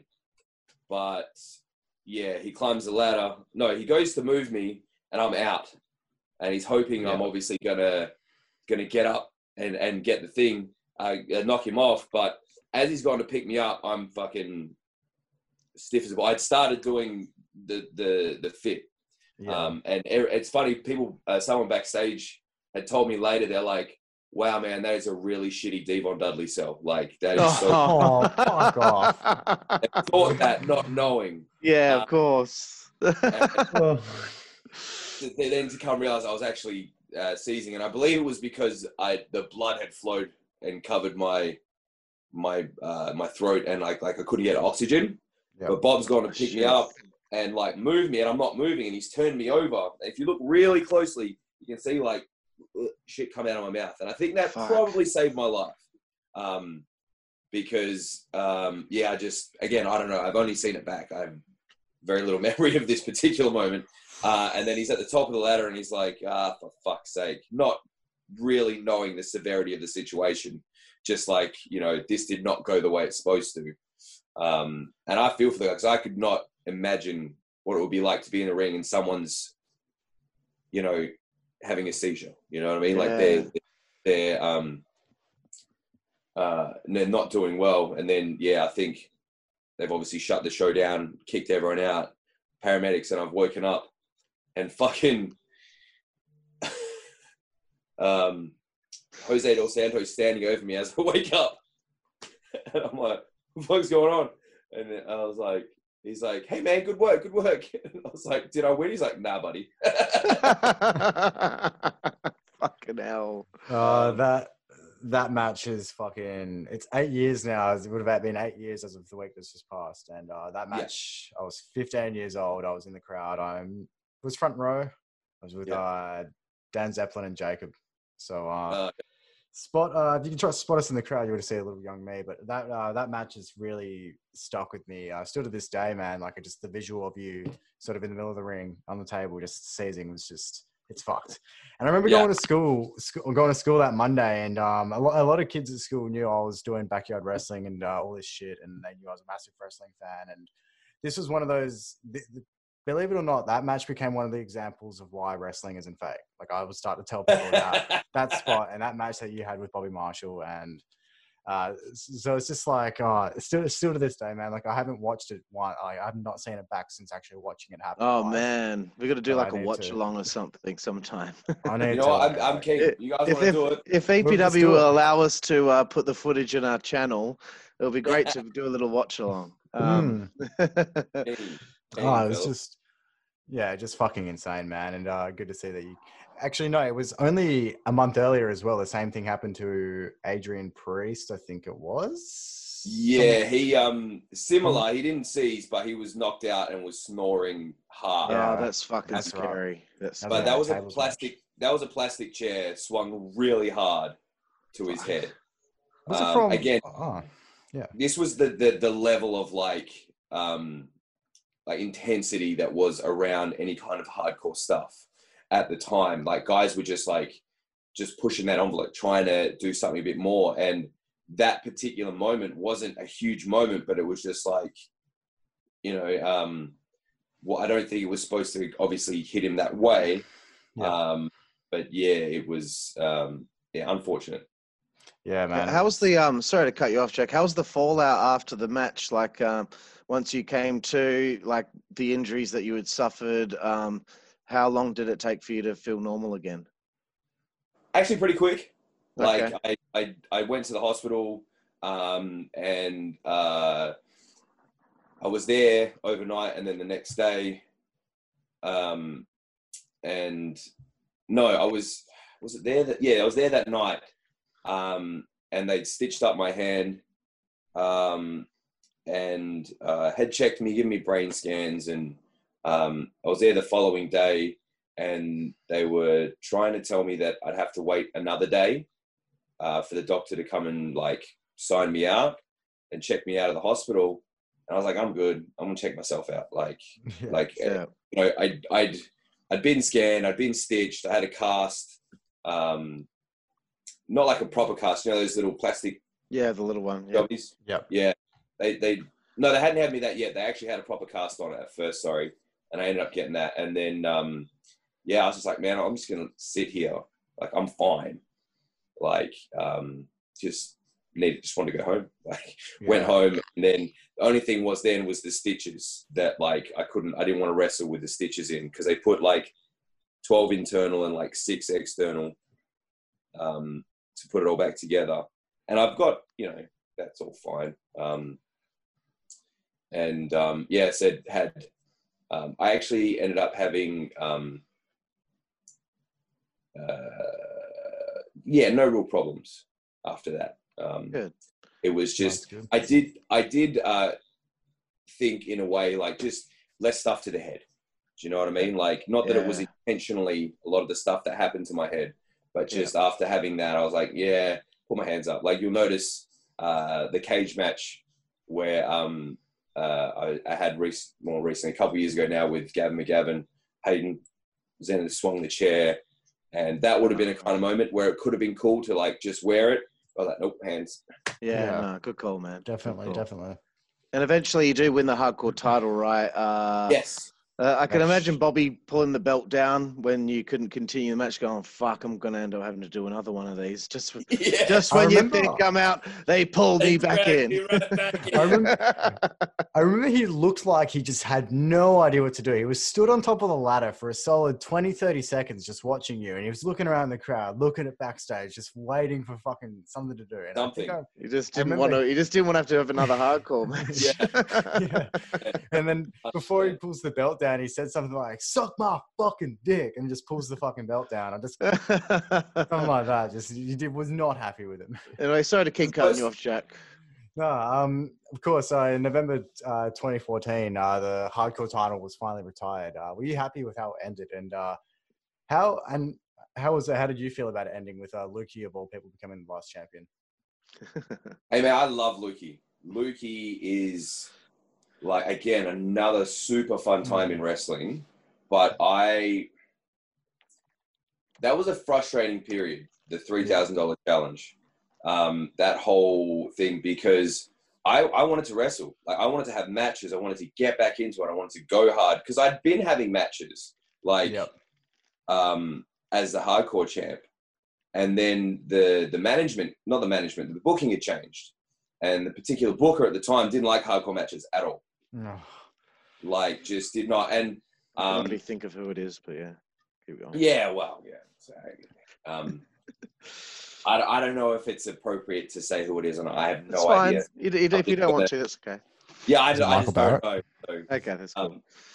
It's so we ended up doing this hardcore challenge, and while it was fun, and I got to spend a lot of time on the microphone rather than doing matches, at the same time, I kind of was drawn back to the early years, in the sense of I was having to show my ass again. I went from like solid, strong, like badass kind of, like, I came back from the death, you know what I mean? Like, I'm fucking, and then to a joke. which Right. don't get me wrong, it was so much fun to do because working with Luke, he's a professional comedian. Like if it ever comes up, you guys have to go see one of his shows. Like he's hilarious. But his mind, and then like with me, he had the comedy side and I had the wrestling side, and we sort of gelled and meshed that stuff together. And while I had fun, like we had this whole, the greatest part of the gimmick was it was like he didn't understand like double entendres to words. And he would say shit like, he's like, Don, me and you, we've got this lockdown, but you know, we need another one. We need to make a threesome. I'm like, no, dude, no threesomes. We need a Triforce of He's like, no, we just need another dude to fill the hole. And I'm like, no, we're not filling the hole. Like, he's like, yes, come on, dog. We just need to have a threesome with another dude. And I'm like, it's Triforce of Power, Luke. Like, come on, man. And it was great fun. And but I just wanted to wrestle. And it unfortunately, it all kind of built up to like this new guy who then never ended up fucking wrestling anymore. Who kind of finally beat me. But then, then it retiring with Luke, I never found it a problem, in a sense of like him, like the way it came about was quite funny, with the battle royal and him accidentally winning it. But I didn't, it was sort of like I said, I think it's sort of along the same lines as like the original hardcore, like for the WWF, it was like a badass belt and then it became a bit of a joke. Yeah. And while it needed to come from that huge level of intense fucking hardcore, it needed to come down from that because it just wasn't like the amount of people I think never went to wrestling again because of my match at Vendetta. Maybe a few, you know what I mean? They just went, yeah, that's not what. So it did need to come down a notch, but I just, I mean, I went all out with that. Like I had a big fake check made. Like we brought it out on the shows and like it's $3,000 if you can beat me in like musical chairs, and it was all rigged, and we had a photo of like Luke opening a bottle of champagne and it's spraying all over me and like holding it near his dick and like and he had all these things made off. It's like that Don could beat off an army of men and like it was good stuff. Like it's funny like stuff, but mixed emotions, really. Like, great time doing it.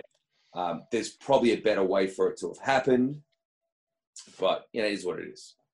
For me, it's kind of just like you guys went through all that, and then it's kind of like someone who didn't. It's like David Arquette winning the WCW title. There we go. Whoa. No, that was don't start with that shit, Jack. That was a good thing that happened. I don't give a shit.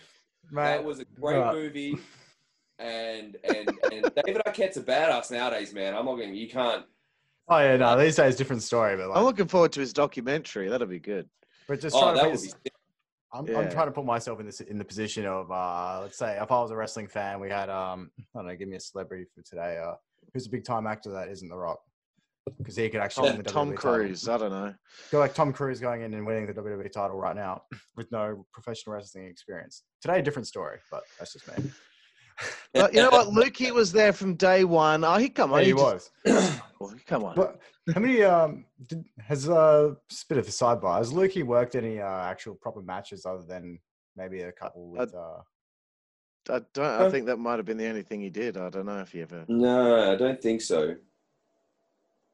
No, that's probably it. Yeah. But he'd been around. He was a founding member, and like. Yeah. And the way it was done as well, it wasn't just like he went in there and beat up a bunch of people. No, it was a fluke. It was like David Arquette. Yeah, that's it. Like, and that can make sense, but then to that, it just like, what hardcore title? What are you talking about? That never happened. Like, if he had like lost it to someone like yourself, or even Bobby Marshall coming back and then retiring the belt, then who gives a shit? But I think it's the fact that it's for me personally, it's just if I was in your shoes, I would have been a bit, hang on, I went through all this shit for this belt. But I think it just still comes down to how you see wrestling, because wrestling is different to everyone. Yes. And how everyone sees championships. Because some people don't give a shit about championship lineage or history or value. So I guess it comes down to how you see it. With that being said, fair point. Gen Zero, whose idea is this, and how was it decided who would be a part of it? This is again another like the bookers just don't have shit for me or Hayden, and they're like, yeah, let's just throw these guys together, see what happens. And then Hayden and I worked our asses off, like just like designing stuff and getting the right music and just doing like, again, back to showing our asses, like to being the butt of jokes, but just fucking running hard with it, like going all out and being like, let's just do it. Yeah. So, and it's funny the way the idea started was like, I see potential in you, Hayden Zenith, and I'm going to show you that I have faith in you. And I ended up walking out and laying down for him to beat me in a tournament of some sort. But he was on such, at the time, like he had that young upstart hope thing. And he had a match with Sebastian Sander and really like did well. And he previously had that, what was it? The Team Husey. What was that? I can't remember. Team Redcan or something? Team Redcan. Wasn't he part of that, some sort of feud around that? Trying to remember. I'm pretty sure it was. But he was honestly killing it. Like, little guy, the little underdog. He could have gone and done more, but they didn't have anywhere for him to go. And then myself, it was sort of, not long after doing the hardcore thing, and then finishing that with Lukey, and then they're sort of like, well, we got nothing for you, man. Like, just go be in a tag team. Yeah, which, again, I don't envy the position of a booker. Because it's hard, man. It's hard to keep slotting, figure out where to slot people in when there's, so many people in the roster at a certain point. Yeah. But yeah, and then we just were like, you know what, fuck it. And we went hard. And that was, like I said, I had a lot of fun in a lot of things, but that, like, gelling, Hayden and I gelled so well. We were like, I wouldn't say we're on the same page, but we were definitely in the same book. But we're like, just like ideas that would just flow, and it's like, yeah, okay, we'll do this. Oh, and then we can do that. And then our timing and our, just the way we thought about wrestling just gelled so well. Yep. And then we were kind of gifted Scotty. Like, they were just kind of like, here, now Scotty's in your team. I'm like, well, that's cool. Like, Scotty was fucking great. He just finished doing his thing with the drop kicks. Oh, yeah. Kind of did again. Yeah. And kind of, again, didn't have really anything for him. So they were like, oh, here you go, man. Jump in there. And we had started to gain traction in a way that, like, we're having great matches with Dan Moore and Jared Slade, and the what were they called? The Cowboys and Indians. Oh, yeah. And it was unfortunate for Scotty because he was had quite good singles potential, but he then kind of became our manager. He still had his matches, but then he kind of became our backup guy to help us get through some things, throw the powder, and like we came up with that as our, like, I think maybe Hayden more than anything. The red powder, that's right, yeah. Yeah, I think that was Hayden's idea. I was like, fuck yeah, man, let's do that shit. That is fucking gold. And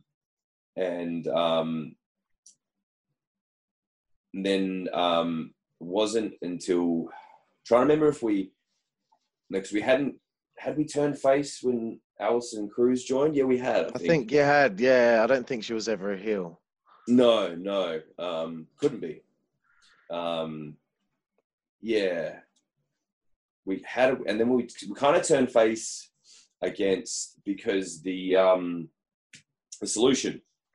Yeah. That and our bullshit, our showing our ass was so out of control, like just over the top. People started, and I hate it when this happens, when you're trying so hard to be just a dumb shit heel, and people just start enjoying it. Yeah.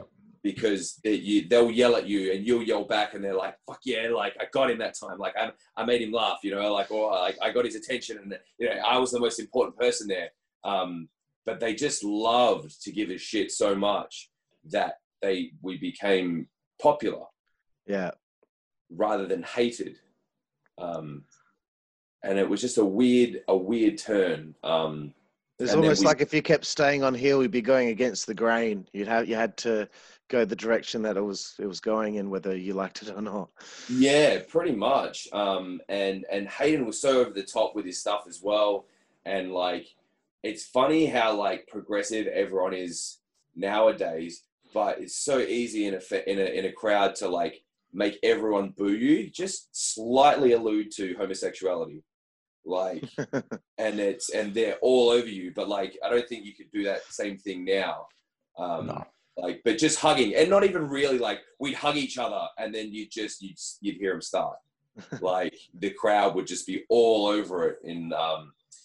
But yeah, we didn't care. We just went hard at it, and Hayden and I had gone to Melbourne and Sydney and to tag together. We tagged in Schwa, and I don't think we ever tagged in NHPW, but we were just constantly working together and doing the same things and just blowing it out. And then we had that riot then against was the Headhunters, Slayton Moore and The Solution. Yes. And then just stopping instead of helping the solution and attacking the solution, that was it. Bang. They fucking loved us. Right. That's all it was. Just one split-second decision, and it was, yep, they're our guys now, which was cool as shit. Oh, yeah. I want you to tell us the story of that fateful four-way Riot Den match. This is kind of similar to, you were supposed to win the hardcore title. I believe the Headhunters were supposed to win the tag titles here, but yes, they were. A few injuries took place in the match. What happened? You know, how do you fucking figure out what to do when shit goes down like this and you're going to have to change the finish on the fly? Tell me about what the hell, from your point of view, what the hell happened? So we're in there, we're doing our thing, and just, you know, run into what it's supposed to be, telling the story of Dan Moore and Jared Slater, the big super baby faces. The Solution are just sort of being these fucking annoying people that attack everywhere. And the Headhunters, they were sort of on the rise. And it's funny, when they released the weapons, Dan Steele came up behind Hayden Zenith to like start doing something, and Hayden's just gone to turn around to get him, and he's just bang, clocked him in the nose and split open. And I think if he just went into like protection mode, and Dan just left the cage. Like, you're supposed to be locked in, but he's just gone, oh, I'm going to go get some medical attention. I think that, you know, that automatic, like, hey, shit, I'm going to look after myself, which I didn't do in my ladder match. And then he's come back.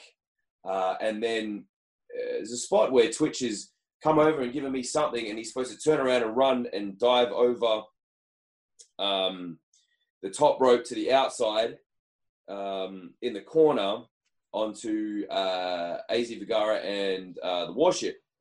And AZ's on the wrong side of, they've got a table set up that's for something else later. And AZ's like, this table is exactly the width between the ring and the cage. I need to get around here. And he's like, and Twitch starts running, and Warship's on the other side, but he's not in place. But like, I don't know exactly what on there. And Twitch is just dive straight over the top and landed on the floor and broke his collarbone. Yeah. So I don't know, just timing, positioning, and just, there was no one there for him, which sucks. Because that's the biggest thing about dives, man. Someone's got to be there. Yeah. And then, so he's broken his collarbone. He's lying on the floor like, I broke my collarbone. And the referee's like, are you okay? He's like, I broke my collarbone. And they're like, shit. And then Twitch is supposed to then come back in the ring, and he's not in the ring. And I'm like, oh, shit, all right, we've got to do something else. And we sort of went to move on, and we had a finishing sequence that involved them coming in again later.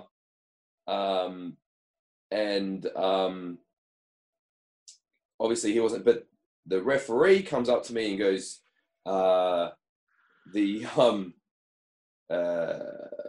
Twitch is out. Gen Zero to go over, and I was like, well, I guess that's what's happening. Like, I don't know who he talked to, but I'm like, referee's the man. He's obviously talked to someone. So we've gone in and started working, and then finished. Called the finish. Our finish through the table, the 0-0, which was called the 000 when Scotty was involved, because you need to call an ambulance for someone. But the 0-0, because there was only two of us doing the move, running knee into a flapjack off the shoulders, through the table, and then we just finished it. Went over the because I think the headhunters were supposed to go over the solution, so we just sort of changed position there, and that was like, it sucked, because that was like, those guys had worked hard and had built up and were ready, to be champions. But it's like same with my match, like it just didn't. Yeah. It didn't eventuate. So then we went on to win the tag titles and had a bit of a run after that, and that led us into the solution. Right. Did Twitch ever wrestle again after that? He did. But I think work commitments and obviously the broken collarbone made it a bit harder to get in there. Right. Twitch made for very good enhancement talent back in the day. Oh, I remember him. Amazing. Oh, he was incredible at taking some of those bumps that just, because guys were just throwing this guy around back in the day. Around 2012, man, I mean, so many shows were just open with Twitch just getting his ass fucking kicked. I loved it. You're all good there, Don. You got to readjust your. I had to readjust. I had to plug in some power because my iPad is down to 10%, but I think it'll be good. Okay, cool. So you're having the run with the tag titles. You're having your feud with the Solution. Things are going quite well, but I want to fast forward a little bit. When did you first find out that finally, after 12 long years, that you were going to be becoming the EPW champion at Reawakening 16? Huge. It's a weird one, because I don't believe anything until it happens. Mm-hmm. Like, the amount of times in wrestling, they're like, oh, this is going to happen, and it doesn't happen. So I've always put very little stock in hearing anything in wrestling. It's always just like, okay, that sounds like a really cool idea, but until it happens, especially again after what happened in the other match, I'm going to reserve my judgment. But it was definitely one of those things where I'm like, it's not like someone comes up and they're like, hey man, you've done a lot of hard work, and we're really proud of what you've been doing, and as a reward, this is what's going to happen. It's kind of like, yeah, well, you're going to be facing David Storm, and we'll see how we probably go over, and it's like, I'm like, yeah, cool. Right, yeah. Sounds like a cool idea, man. Like, and then working through it, getting there, and then it's such a weird thing as well, because having that attitude, and then it's never about the end, it's about getting there, if that makes sense. It's like, all right, we've still got this match to do, it's still got to be, this is the main event, this is title opportunity, it can't just be any other match. It's got to really, and it's Reawakening, so there's all these levels, first EPW championship, facing David Storm, the guy who started, the whole thing, and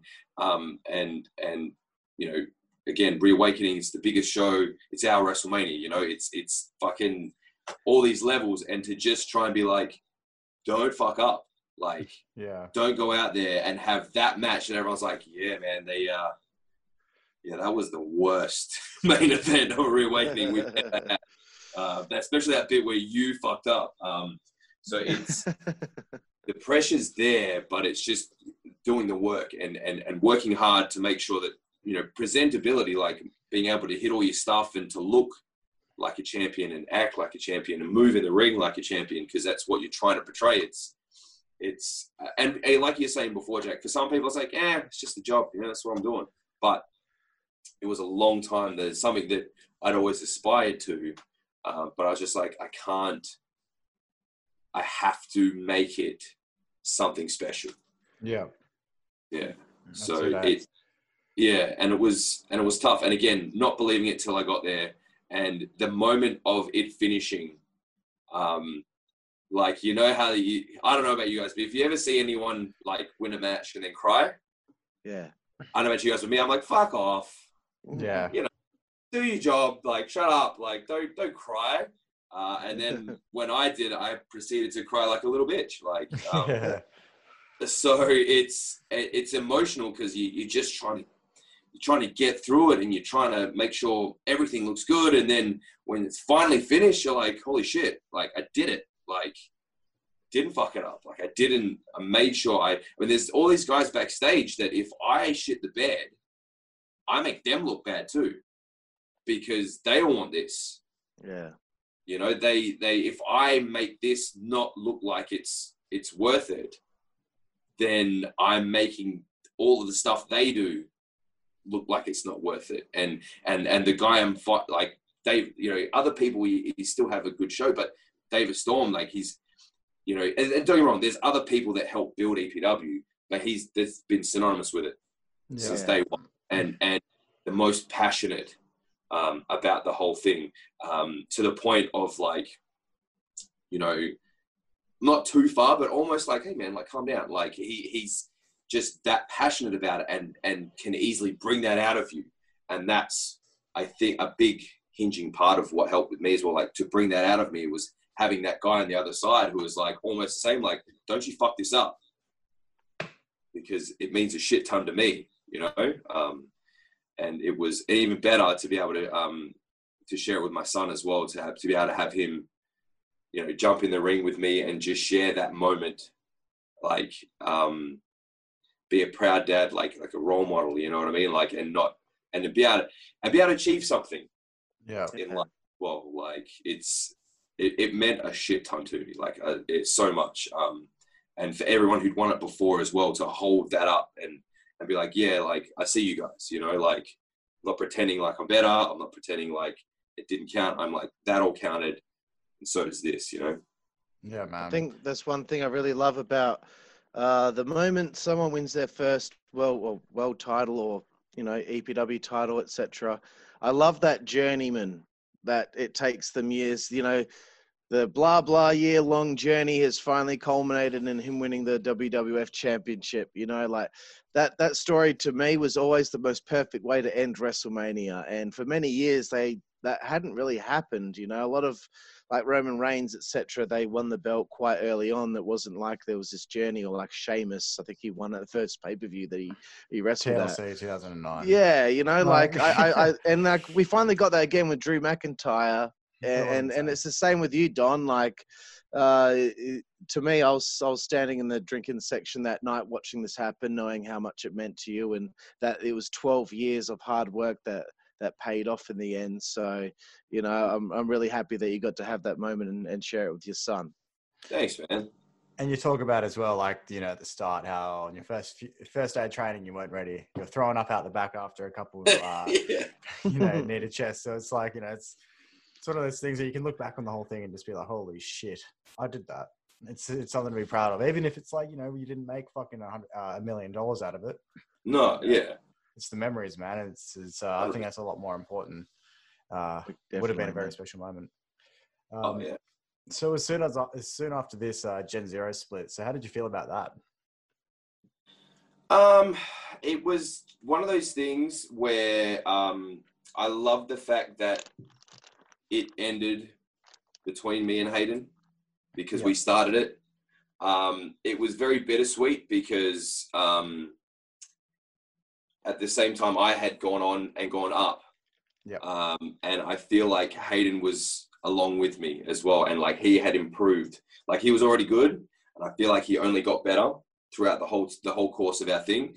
And the storyline was perfect. Like I moved on and sort of left him sort of behind, if that makes sense. As Scotty won the Coastal Championship and was moving that way, and he was teaming with Allison Cruz, and it was all a very good catalyst for the way it went. Like if I could tag team with him again tomorrow, I'd do it. Like Yeah. it was always so much fun, but it just, I feel like it was time. Like it had, there wasn't much we could do from that point with Generation Zero. Yeah. We had kind of been through and done it all. And I was, it didn't work out that way. I was hoping for, to have a title match with Hayden, to sort of like have that, I mean, the feud itself was huge enough. Like, and we had, I thought, and I had been told by other people, like an amazing blow off for that feud. And I would have preferred it to be, again, in the title picture for him, to give him that, like, I want to say, like, give him the rub, you know what I mean? To bring him up to that level so that he could then maintain in that circle. Unfortunately, it didn't go that way. And it's something neither of us have any control over. But I did really enjoy our match for the blow off of that feud. And Scotty Ryan obviously was doing his kind of own thing. And then Alison Cruz was sort of at the point where she was pretty much thinking of finishing up with wrestling as well. Such a shame. Yeah. She was great. She was good. Yeah, she was very good. And if she came back tomorrow, she'd be always welcomed. But it's just some people, I think, with the way life goes, you know, you can't. Absolutely. Yeah, of course. Yeah, back to you, Carl. I mean, that was my next question. It was what happened to Alison and Scotty, but he just answered it. So I guess Scotty, life got in the way for him. He decided to move on from wrestling. Yeah, he at this point, I'm pretty sure he's in England. Oh, okay, shit. Living in England, yeah. Oh, okay. Sort of, that took him that way, and Alison Cruz has become a mother. So. Oh, right, cool. That takes precedence. I'm pretty sure I already knew that as well, but I've just got such a bad memory. Congratulations to her. So I wanted to, talk to you about your run, your first one with the EPW Championship. How did it feel to now be the man and now be the main event? And now, this is your run. This is your chance to show that this was a good decision. It was just, it's as much as, like I was saying before, to win the championship, there was this big, like, making sure that it meant something. At the same time, as weird as it's going to sound, I was doing a lot of the same stuff I had been doing for a while. Yeah. It's just for that match, it was elevated. And then with the championship, it was still elevated, but I felt like I was not doing the same thing in the sense of like, I'm still doing the same thing. It was like, it's like I had a formula and it worked really well. And one of my best matches I feel like I've ever had was when Carlo Cannon came over.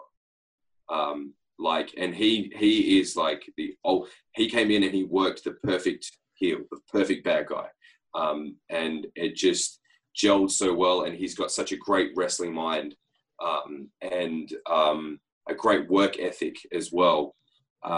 So we gelled together really well. And there's the stereotypical good guy versus bad guy theme in a lot of wrestling.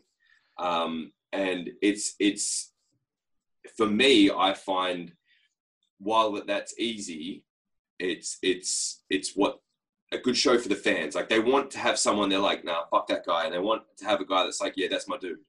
Yeah.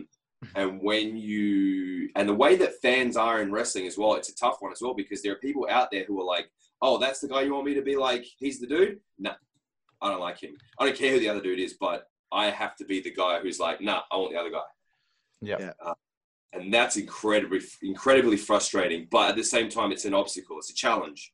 And then when you are put in a position where you are against fan favorites as a fan favorite, and this is their moment, like wrestling Gorgeous Gary, like it was, I feel like we had a great match, but at the same time, I'm like, I took his long-term dream. Do you know what I mean?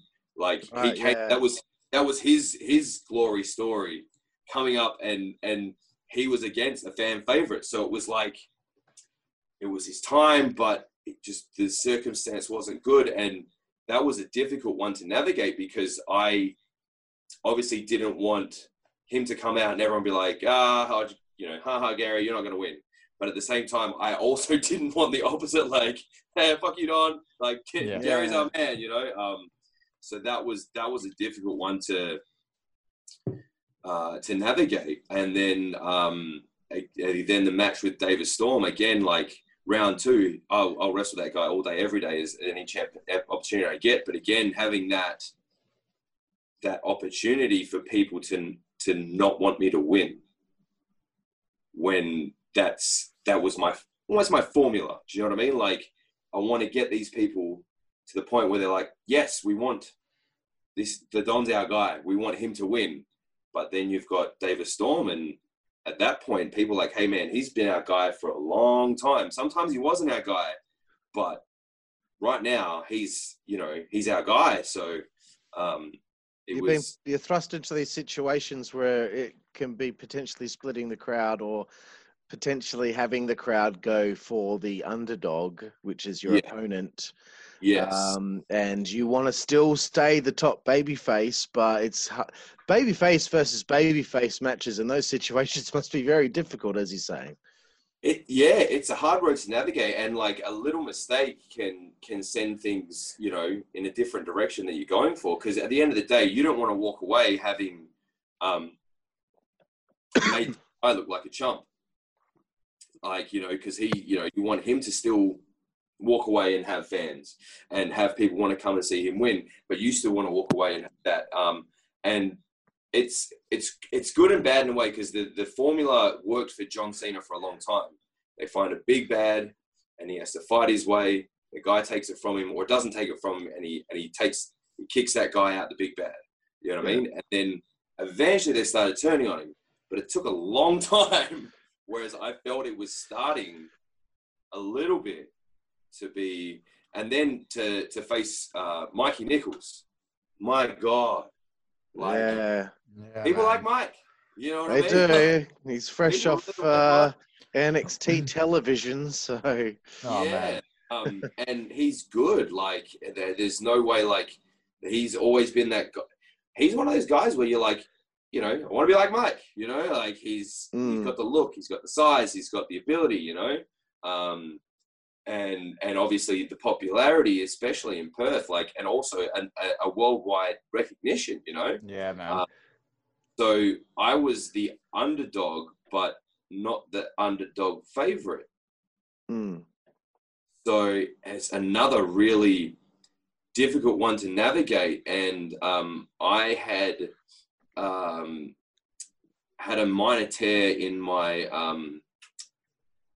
the meniscus in my knee, and I was just trying to play it off like I was fine, because I can't go into this like, oh hey guys, in case I don't do well, it's my knee, like I just wanted to be like, no, 100%, I'm good, let's go, let's do this.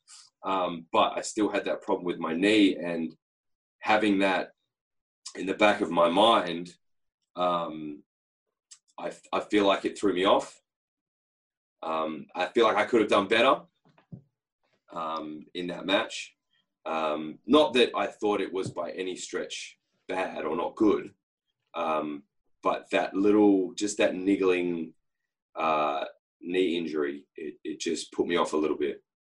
Well, I was there. I saw the match. I loved it. Oh, thank you. I didn't notice any problems. That was actually my first show since you won the title. So. Oh snap! Yeah, and it's not EBW's fault. I just was burned out on wrestling after Reawakening 16. I'd gone wrestling crazy, and I just needed a break. But I'm definitely ready to get back into coming to the shows. That's for sure. Yes, I like to hear. I want to take a quick sidebar here. We haven't got too many questions left on. What was it like working with Ken Shamrock last year? Holy shit. I didn't even know about that until when today. When the fuck did that happen? I was reading on cagematch.net that they were in a tag match, Gen Zero against Shamrock and Carlo Cannon, I think. Yes. And I'm like, fuck did fuck, Ken Shamrock come he from? fucking worked with Shamrock, bro. He's Yeah, our man. boy. We love him. Yeah. How Oh, was that? Ken, you mean Uncle Ken? Far out, man. Just the coolest, like, you know, have you ever been in a room with someone where you're like, at any moment, if he wanted to kill me, I could do nothing about it. Yeah. Have you ever been in a room with someone like that? Yeah. Yep, I wrestled an AAW show and I was sat next to Bob Holly in the locker room. So yes, Yes. And I also hear good things about Bob Holly, but I haven't met Bob him. Holly is great. he's the best. But- We interviewed him, and it's our favorite interview. He's Like, fucking awesome. he was Awesome. great. Yeah, That's great. But you talk to him and you're like, oh, no way, like he's the nicest guy around. But exactly. you're like, I remember seeing The World's Most Dangerous Man, like this, you know, like this is Ken fucking Shamrock, man. Like, but honestly, like the coolest dude, one of the boys, like joking around, like taking the piss, and So how was the match? It was like typical, like, hey, holy shit, I just met Ken Shamrock. I'm about to wrestle him. Dude, whatever the fuck we're going to do, just tell me. Like, I'm not going to try and call spots. I'm not going to try and be like, yeah, let's do this. It's like, Ken, what are we doing, man? Like, fucking... And he's like, oh, you know, we'll do this. And the worst thing was Carlo had recently snapped his tibia or his fibula. Shit. So he was not, like, he was back, but he wasn't 100%. So we kind of had to work around that, but he was still a trooper. Like, he still killed it. But we did some stuff with, we basically went straight back to what I was saying before, like showing our asses again, being the dickheads, like, and just like, I took a side, a belly to belly suplex from Shamrock. And I took a punch from him, and those deadly punches, man, he's a fucking worker. Like, it just touched on my forehead, and I sold it like it killed me, because that's just what you do with Ken Shamrock. Yeah.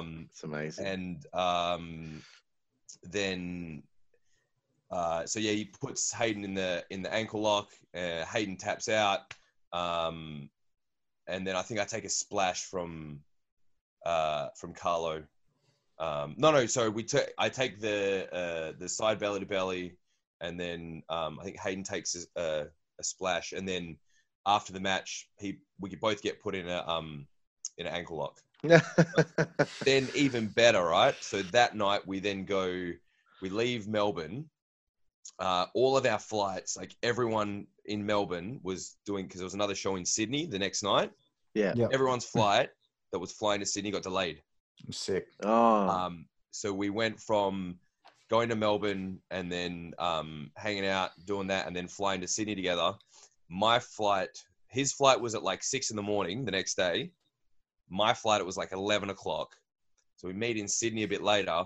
But then Mad Dog and Vixen, one was supposed to wrestle, Vixen was supposed to wrestle Taya Valkyrie, which is Johnny Nitro's wife. Yeah. Okay. Yeah. And her flight got completely like cancelled. Like she was not getting to Sydney. And then Mad Dog was supposed to wrestle Johnny Nitro.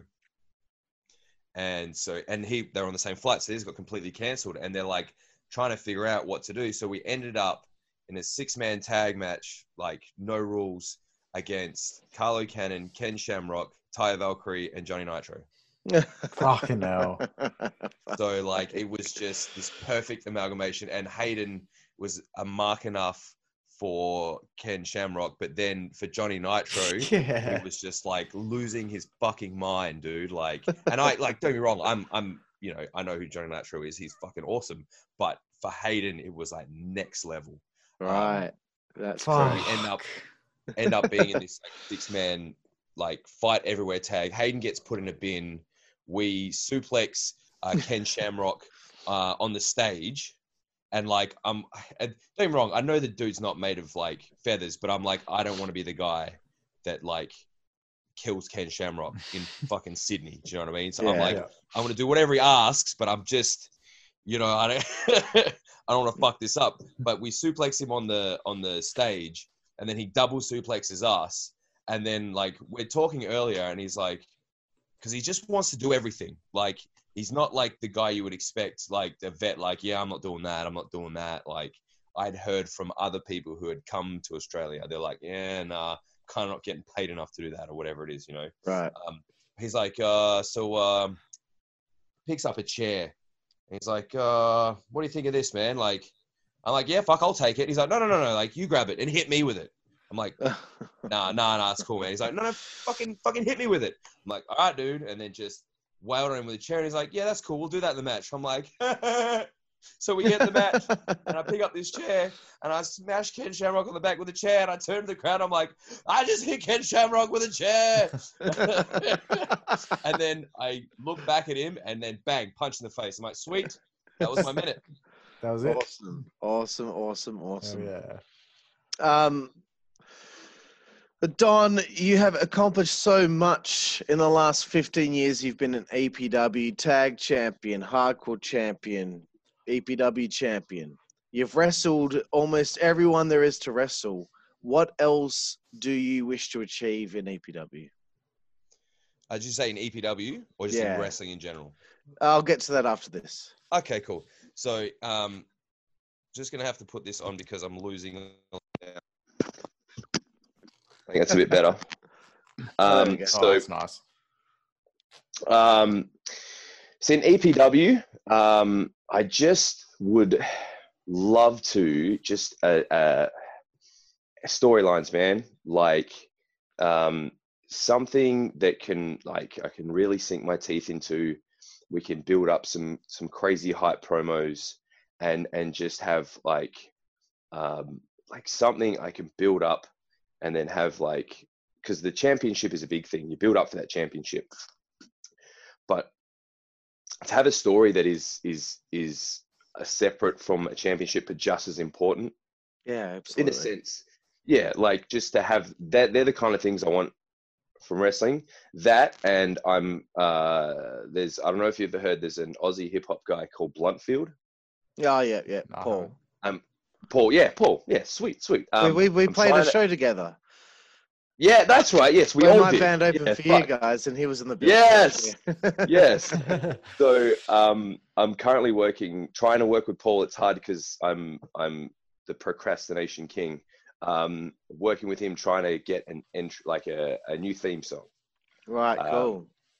And to have that reawakening, him out there fucking blasting away with the new jam, and as I enter, like the live performance thing again, to come back to, you know, the original, like when I did the performance, but actually have someone, you know, doing my live music intro to the ring. That's always a dream of, like, when you're a kid watching wrestling, and you watch WrestleMania and Limp Bizkit's playing when Undertaker's going to the ring, or Saliva's playing, or whoever it is doing the theme song as they're going in the ring. That's like one of the coolest things, you know, you can imagine, is to have like that live band or live act playing as you're entering.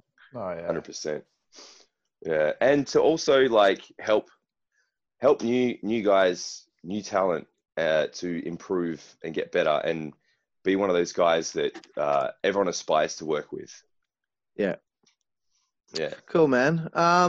So talking about aspirations of going further in wrestling outside of Australia, you know, would you be considering something like that? What is your ultimate goal with wrestling?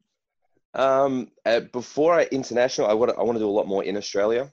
Like Melbourne scene's pretty hot. The Sydney scene's like that, and Adelaide is like a sleeping fucking giant. Like there is some shit going down in Adelaide, and I've worked with a few of the guys that have come over here. And I hear there's a little bit happening in Queensland. My next massive thing is I have to get to Darwin, and of course, Darwin. Like I have to, and then just get a bit. Just more, I mean, I know there's like a bit of whispers about me in the eastern states from the bit I've done in Melbourne and Sydney, but to really become a bigger name across Australia is definitely something I like to do. And then as far as international goes, it's difficult because I had a mortgage, I got a son and a wife, and to uproot them or to spend enough time, because no matter what I fucking do here, like, doesn't matter how big I get here, if I go, it's like starting again. Same with Absolutely. now. going to Melbourne and Sydney and stuff. I've been to Melbourne a couple of times, but I'm the Don there, but I'm not the Don that they know me as in Perth. Yeah. You know, I have to not reinvent myself, but reintroduce myself to a new crowd. And while I know I can perform to a level that they will enjoy, it's going international. I'm on even a lower rung again. Like you basically have to start again, and to be known at any level, I have to go over there and put in the work. Like you look at guys like Mike and Shane, they went to Japan.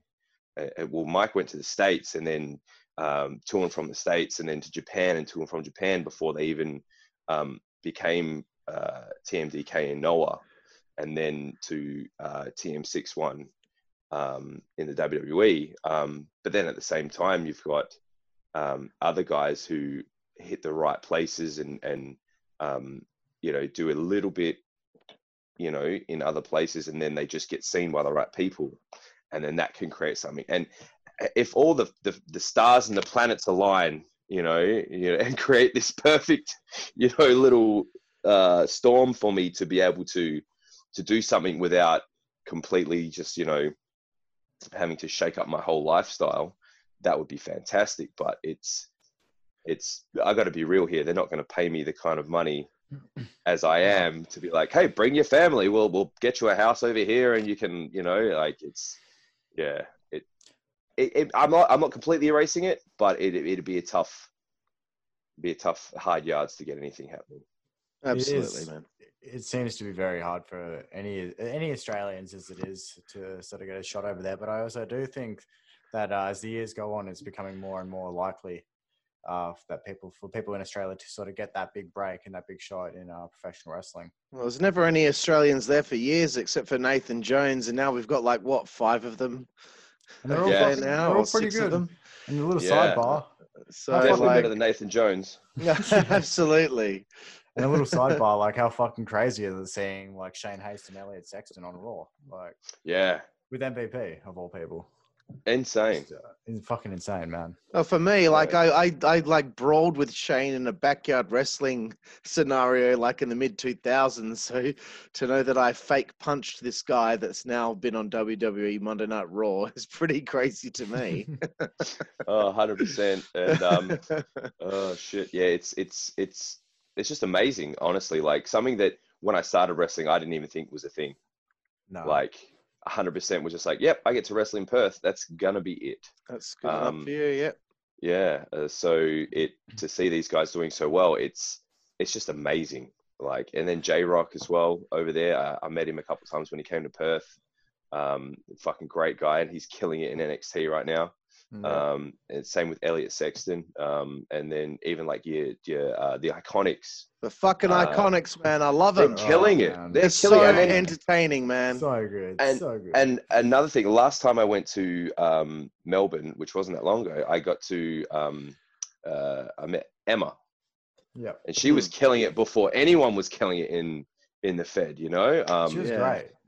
Yeah, and then she's, you know, she was here doing some stuff with Summer Rae, and like it was so funny. I happened to be in Melbourne, like when they were there, and then I came home and I was actually booked on the show they were doing in Perth, but because I was on a holiday with my family, I didn't quite make it back in time. So it was just like, you know, was trying to do the shows back to back, but it just didn't eventuate. So that was really cool as well. But yeah, it's amazing, like seeing just Australians anywhere, and then like guys still killing it in Japan. Like, I mean, obviously not this second because he's back home, but Robbie Eagles was over in Japan killing it, and Chris Weiss is there right now. There's been a few other guys doing little things here and there as well. It's just Australian wrestling's killing it. Like another one was like Damian Slater wrestling Tajiri in the Cruiserweight Classic. Like, oh my god, yes, crazy good. That was when I saw that, I was like, ooh, man, we're gonna have to get Damien on the show, bro. We're gonna have to get him on the show. Yeah, Damien's another one of those names that we'd love to. Damien, Marcus Pitt, Mikey, that'll be fun. That's a good bunch of yes. All right, Jack, you've got 3 more to go on your end before we get to 5-second frenzy. Yeah, a few really sort of fun questions now, not so really much about career related, but this one's a bit of a fun question we like to ask with most of our guests. Now, a lot of these are usually Owen Hart related, but obviously this is a bit of a different case. Do you have any good rib stories from over the years? Rib stories. Oh, probably. Oh, you put me on the spot though. I should have given Good you a rib heads up, stories. bro. Yeah. Oh, there's probably like hundreds of them, but it's just Oh yeah, that would A, be. finding appropriate ones, and B, just remembering the things. Good ribs. Nothing's springing to mind. I mean, a couple of times I had like got home from a show, looked in my bag, and there was like other people's like KFC rubbish. That's the first one that springs to mind. I'm like, yeah, cool guys, fucking great. No one's shit in anyone's bag as far as I know. Damn it. So that's Well, X-Pac and Randy Orton weren't in the locker rooms. no, they definitely weren't. Which that was another cool thing though, by the way, meeting X-Pac when he came down for the NWA show. Oh That yeah, was cool that's as a fuck. while back. Yeah. Yeah, a long time ago, but that was ribs, good ribs. Oh man, I'm coming up dry. Like that is that's disappointing. No, we've had I think a lot of our guests just don't answer that question because it's like, again, there's some that just aren't some that aren't appropriate. There's some that have been really good, but I think they'd rather ask the permission of whoever actually did the rib first. Yeah. A lot of them were just Owen Hart ribs, like a lot of just funny Owen Hart ribs. Just that we have stupid had. things that he did, locking people Yeah. in their dressing room. So when their theme song's playing, they can't get out the room. That's a good one. It happened to Mark Merrill and the British Bulldog. They were in a room together, and Owen locked the door, and Mark said he could hear his theme song playing. They couldn't get out, and Bulldog's like, "It's fucking Owen. It's fucking Owen." That's a good one. You should try. That's great. I'm down. I've written that down, and it's in my back pocket for next opportunity. Oh, please, if you do anything to anyone, do it to Del Cano. We would love that. Just Yes. Were you? Amazing. Fuck, it has to be to Del Cano. Done deal. Oh yeah. And then when I do it, I'll be like, "This one's for Carl." Thanks, bro. Carl and Jack. He'll know, man. He'll know. Yeah. Oh shit. Who gave you the best advice over the years? Oh, locally, best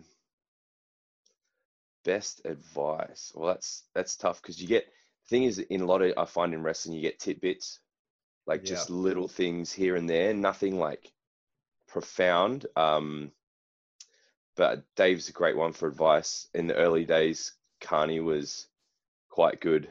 FN Carnage was really quite good for advice. If I have someone I go to now, if I like need to question anything or have anything, I speak to Kyle Steria. Yep. He's very the aggressive side. I'm very tame nowadays. I used to be quite aggressive, but now I'm like always like, oh, let's find a way to make things work. But if I ever need the aggressive side, I'm like, hey Kyle, is this fucked up or not? And he's like, yeah, that's fucked up. Okay, cool.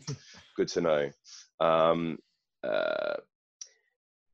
International, like guys I've met like from shows that are international. Have you ever heard of I don't know if I'm gonna get his name right. Muhammad Ali Vaez. He was from OCW and he did a little bit in Melbourne for a while, and he's been in Perth. He's American, plays the Arab American gimmick. Not fully, but like he does the American thing, but with his name, you know, it sort of comes with that territory. And like, honestly, he's just like, slow down, man. Like the best advice I've ever had from someone is just like, you know what, just slow down. Yeah, no, you got his name right. I just Googled it.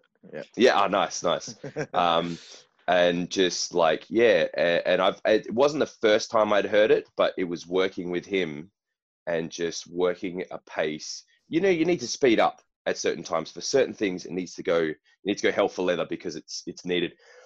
But in general, I find, and other people, I've done it since hearing this advice, I've worked with other people.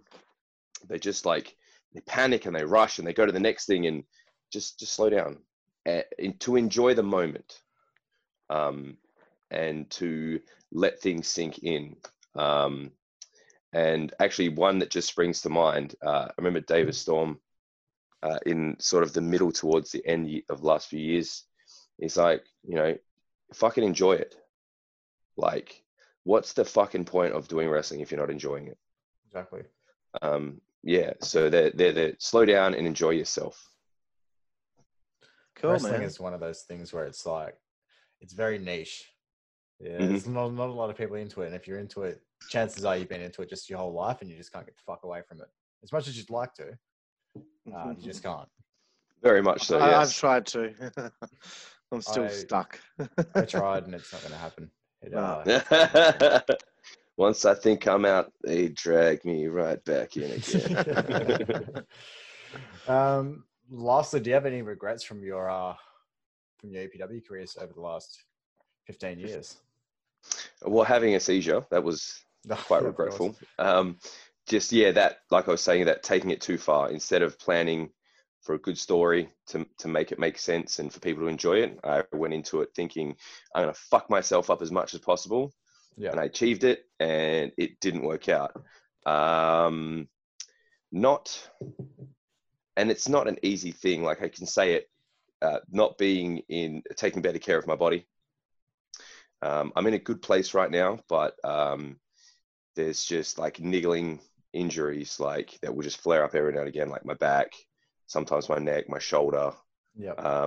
My knees were good for a long time, but then just recently I hurt my knee, and every now and again, like the amount of clunks and fucking clicks when just with regular movement, like, Yep. yeah. Every time I get out of a seat, I get a double click from both knees. Oh shit! I'm working on Smart, it now, man. the personal trainer, but like, man, my knees are so shit. It's because of working in the bottle shop, lifting shit, and I've just fucked myself. But yeah, I know how that feels. Yeah. That torn meniscus shit. I don't know if you've ever had the thing where your knee locks while you're trying to sleep in bed, or you get that burning feeling in your knee, and when you're when you're like half asleep and you get that burning feeling, fuck, that's a cunt. Yeah, no fun. I lost a little bit of sensation in my thumb and forefinger on my right hand side because of inflammation in my neck and like burning in my forearm, just like intense like burning. But that was, again, not looking after myself. Gotta protect that. And not, if I could tell like anyone, like as far as regrets goes, not that I regret so much, but say someone was starting off, they sort of know what they're doing, they're just sort of starting off in Perth, I'd be like, get the fuck out. Go to Melbourne, go to Sydney, try and go to England, try and go to Japan. I'm not saying forever, but the more you wrestle, the more it becomes like a habit. You know what you're doing more. You become more accustomed to, if something not goes wrong like in a major way, but in a minor way, you're like, okay, this is how am I going to adjust for it and cover it over. There wasn't as much opportunity to wrestle when I first started. It was like maybe once every month or 2 months. And while that's fine, it's just not enough to really improve. I wish I had planned in the early days to go to the States for a little bit, but I couldn't get the funds together. I wish I had have pushed that. It may have changed. And then again, I may have gone to the States and gone, fuck this shit, I never want to do this again. But it's one of those things where get as much experience, and especially wrestling people better than you, worse than you, take it all in. I've never been a kind of guy to be like, no, I'm not wrestling that guy. But definitely that's not the right attitude to have. Make it always safe for yourself. But as much practice and physical ability, like just always train, always keep moving, always keep on your diet, like I regret not having that shit more locked down earlier in my life, but not to the point of a serious regret, but it's something, if I could change, I would. Yeah, of course. We all have those. Yeah, for sure. All right, Carl, 5 seconds. All right. Mate. Let's do it. Oh shit. You know about I've heard of this. Frenzy? Yes, I do. I don't know if I'm ready for it, man. If I'm hyped. Oh, this is great. This is the first person that's been interviewed that knew, because none of these guys are gonna fucking know. So 5 Second Frenzy. Yeah. Okay, sorry, you're gonna say? I say I watched 55 Live. I've seen it. Very nice. Excellent. You're one of about 100. Yeah. So, as per usual, 5-second frenzy. You have 5 seconds to answer each question. Even if you break the 5-second rule, it doesn't matter. Quick fire. It's very hard to get quick fire answers from wrestlers because of what they've put themselves through over the years. But The brain doesn't work. Yeah. here we go. The Don, Michael Morleone, your favorite match you've ever had. Oh, so many reasons for different matches, but I'd have to say my championship match against when I first won my championship off Davis Storm. That's probably it. Sweet, Definitely. bro. Your favorite wrestler Oh, now ever? ever? Oh, that's fucked. That's a tough one because it's like so many reasons for different people, but I'd have to say it has to be Stone Cold Steve Austin because I named my son Austin for that reason. So Oh, all right. That's Let's fine. go Yeah. with now as well. Now's a good right now, current active wrestlers. I haven't watched a heap super recently, but if you're talking about like the Fed, I like Roman Reigns. Like I know it's Interesting. not a popular opinion, but he has presence and he has come up in a time when people want to boo the good guy, like to be like, this is who you want me to go for? Fuck that guy. And that's a prick of a spot to be in. Did Yeah. you? It's not his fault. No. Hang on, Carl. Yes, Jack. At a WrestleMania 32. At WrestleMania 32 viewing at the game, were you the guy that fucking ran up on stage and did the full Roman Reigns taunt when he beat Triple H? Yeah, I fucking did. That was me. Oh, that sucks. Oh, that is And- so heinous. And the best thing about that was I was pretty much being that guy that I don't like because everyone was like, yeah, Triple H, because Roman's the next guy. We don't like him. And I was like, Yeah. fuck y'all. Roman's the man. Like, he's the Triple H is only in this match to put fucking Roman over. You're all going to be disappointed at the end. Yeah. That's fucking right. Like, Man, 'cause Yeah. Triple H is my all-time favorite, so that's why I was so salty that morning at the game, man. I was fucking ready to kick off. oh I'm ready- shit, I was stirring it. Too. No, Oh, and you know man. what? I take nothing away from Triple H because he's called the game for a reason. Like Exactly, you got to play the game. he's amazing. Like, however, his time is done. Like at that time, he'd done everything. He was literally. You have. I feel like there's an arc. There's like your enhancement talent at the start, and then you have your moments. Like it goes up, and then as you go off and you get older, you're there to put over the next guy. Yeah. Exactly, yeah. And he's a fucking businessman, and that's why he runs that shit. Like, And because he actually- knows. And he retired over the weekend, by the way, everyone. He, Did he? Yeah. unofficially H. retired. Yes. Yes, I but- did it quietly. I think he should Yes, have but one more. Wrestling retirement doesn't ever stick. Yeah, he should have one more and then have it be known it's the last one instead of I don't even know what his last match was. He It better not have been deserves- that tag match with the Brothers of Destruction in Saudi Arabia. No, it surely. wasn't. It wasn't. It was. Okay. think Anyway, he's back to wrestled since 5-second frenzy. Yes. Yes. I forgot what I was Your favorite opponent over the years?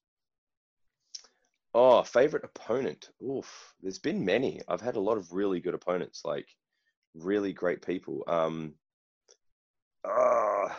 That's a tough one.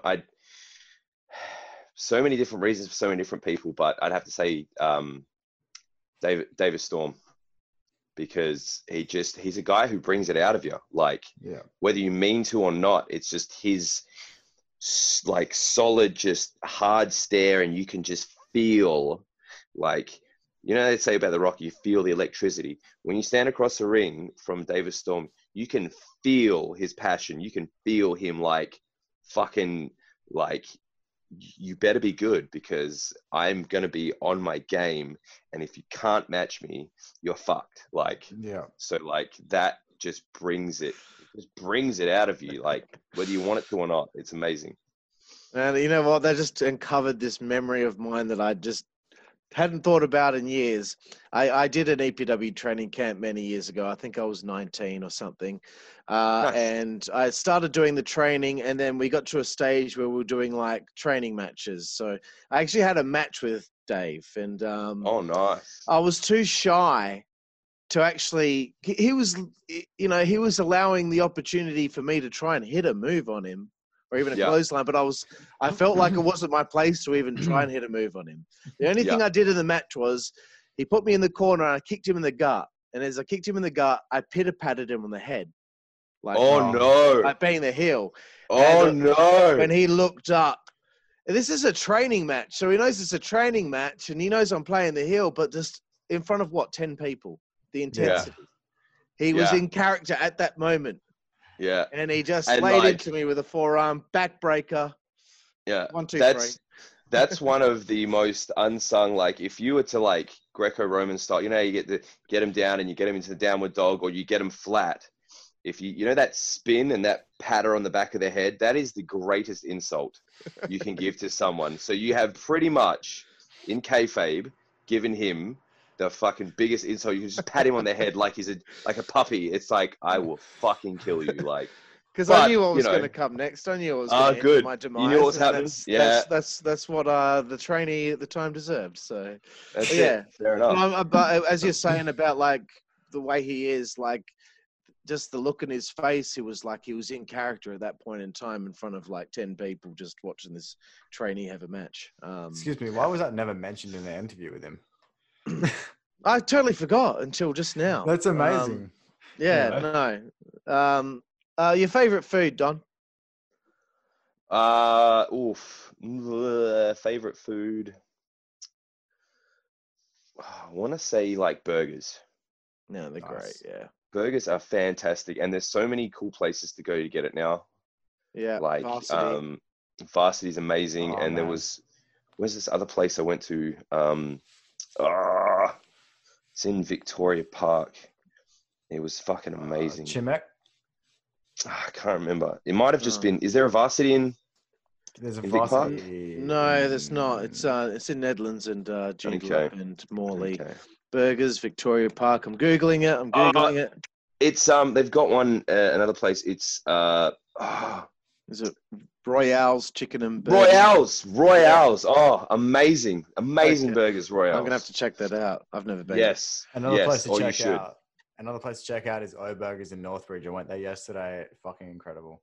Oh, burgers, nice. Oh, burgers. Nice. All right. I think it recently opened. Anyway. Your favorite alcoholic beverage? It depends on the moment, right? Because I'm into my hip hop.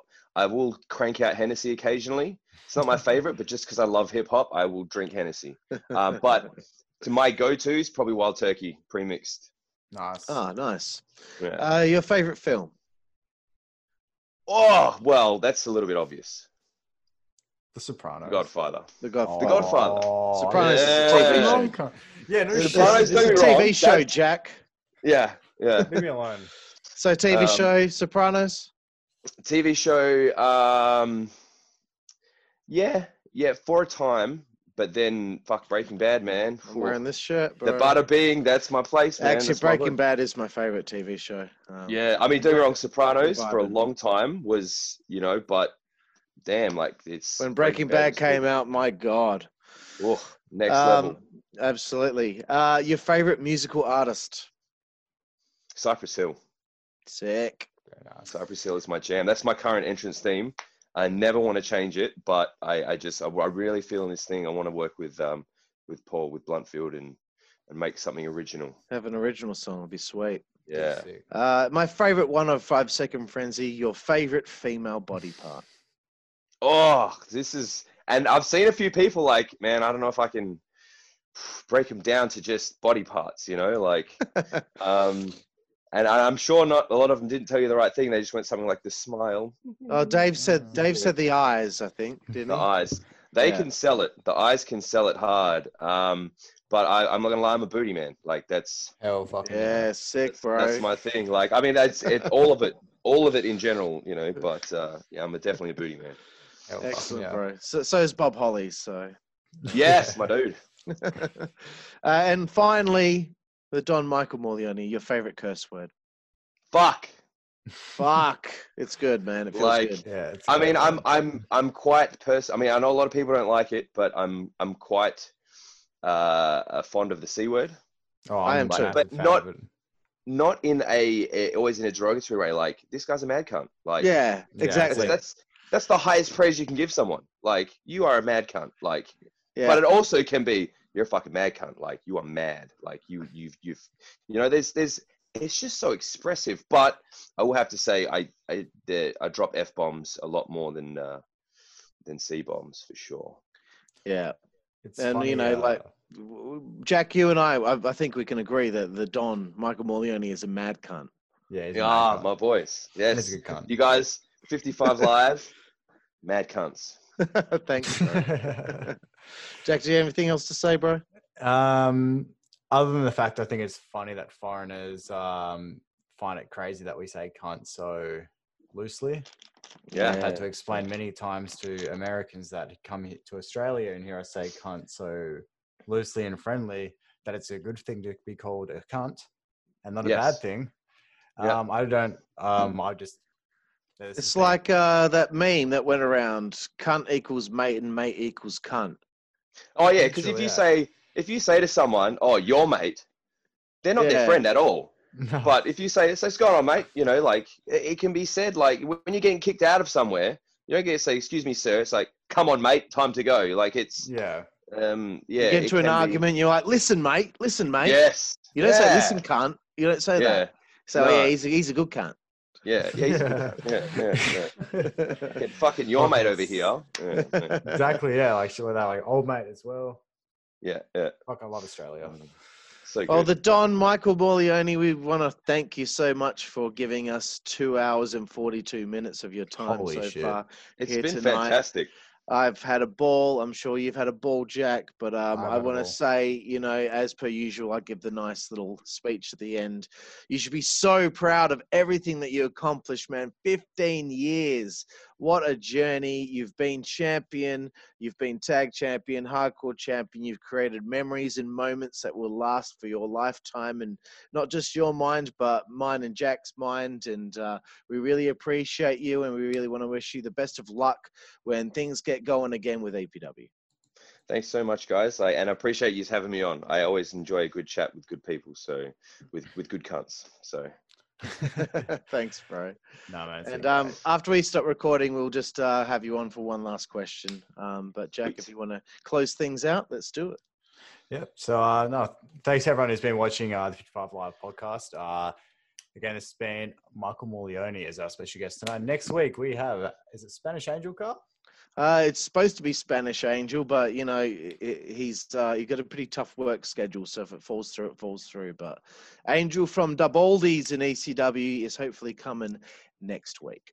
And then we've got a good lineup of some of our other guests, a couple of ECW names as well. I'm not even gonna. Let's not pre-announce anyone because No. you know the fucking some of these pro wrestlers, dude. Some of the time they just they bail on us at the last second. And we've already announced them, and fucking hell.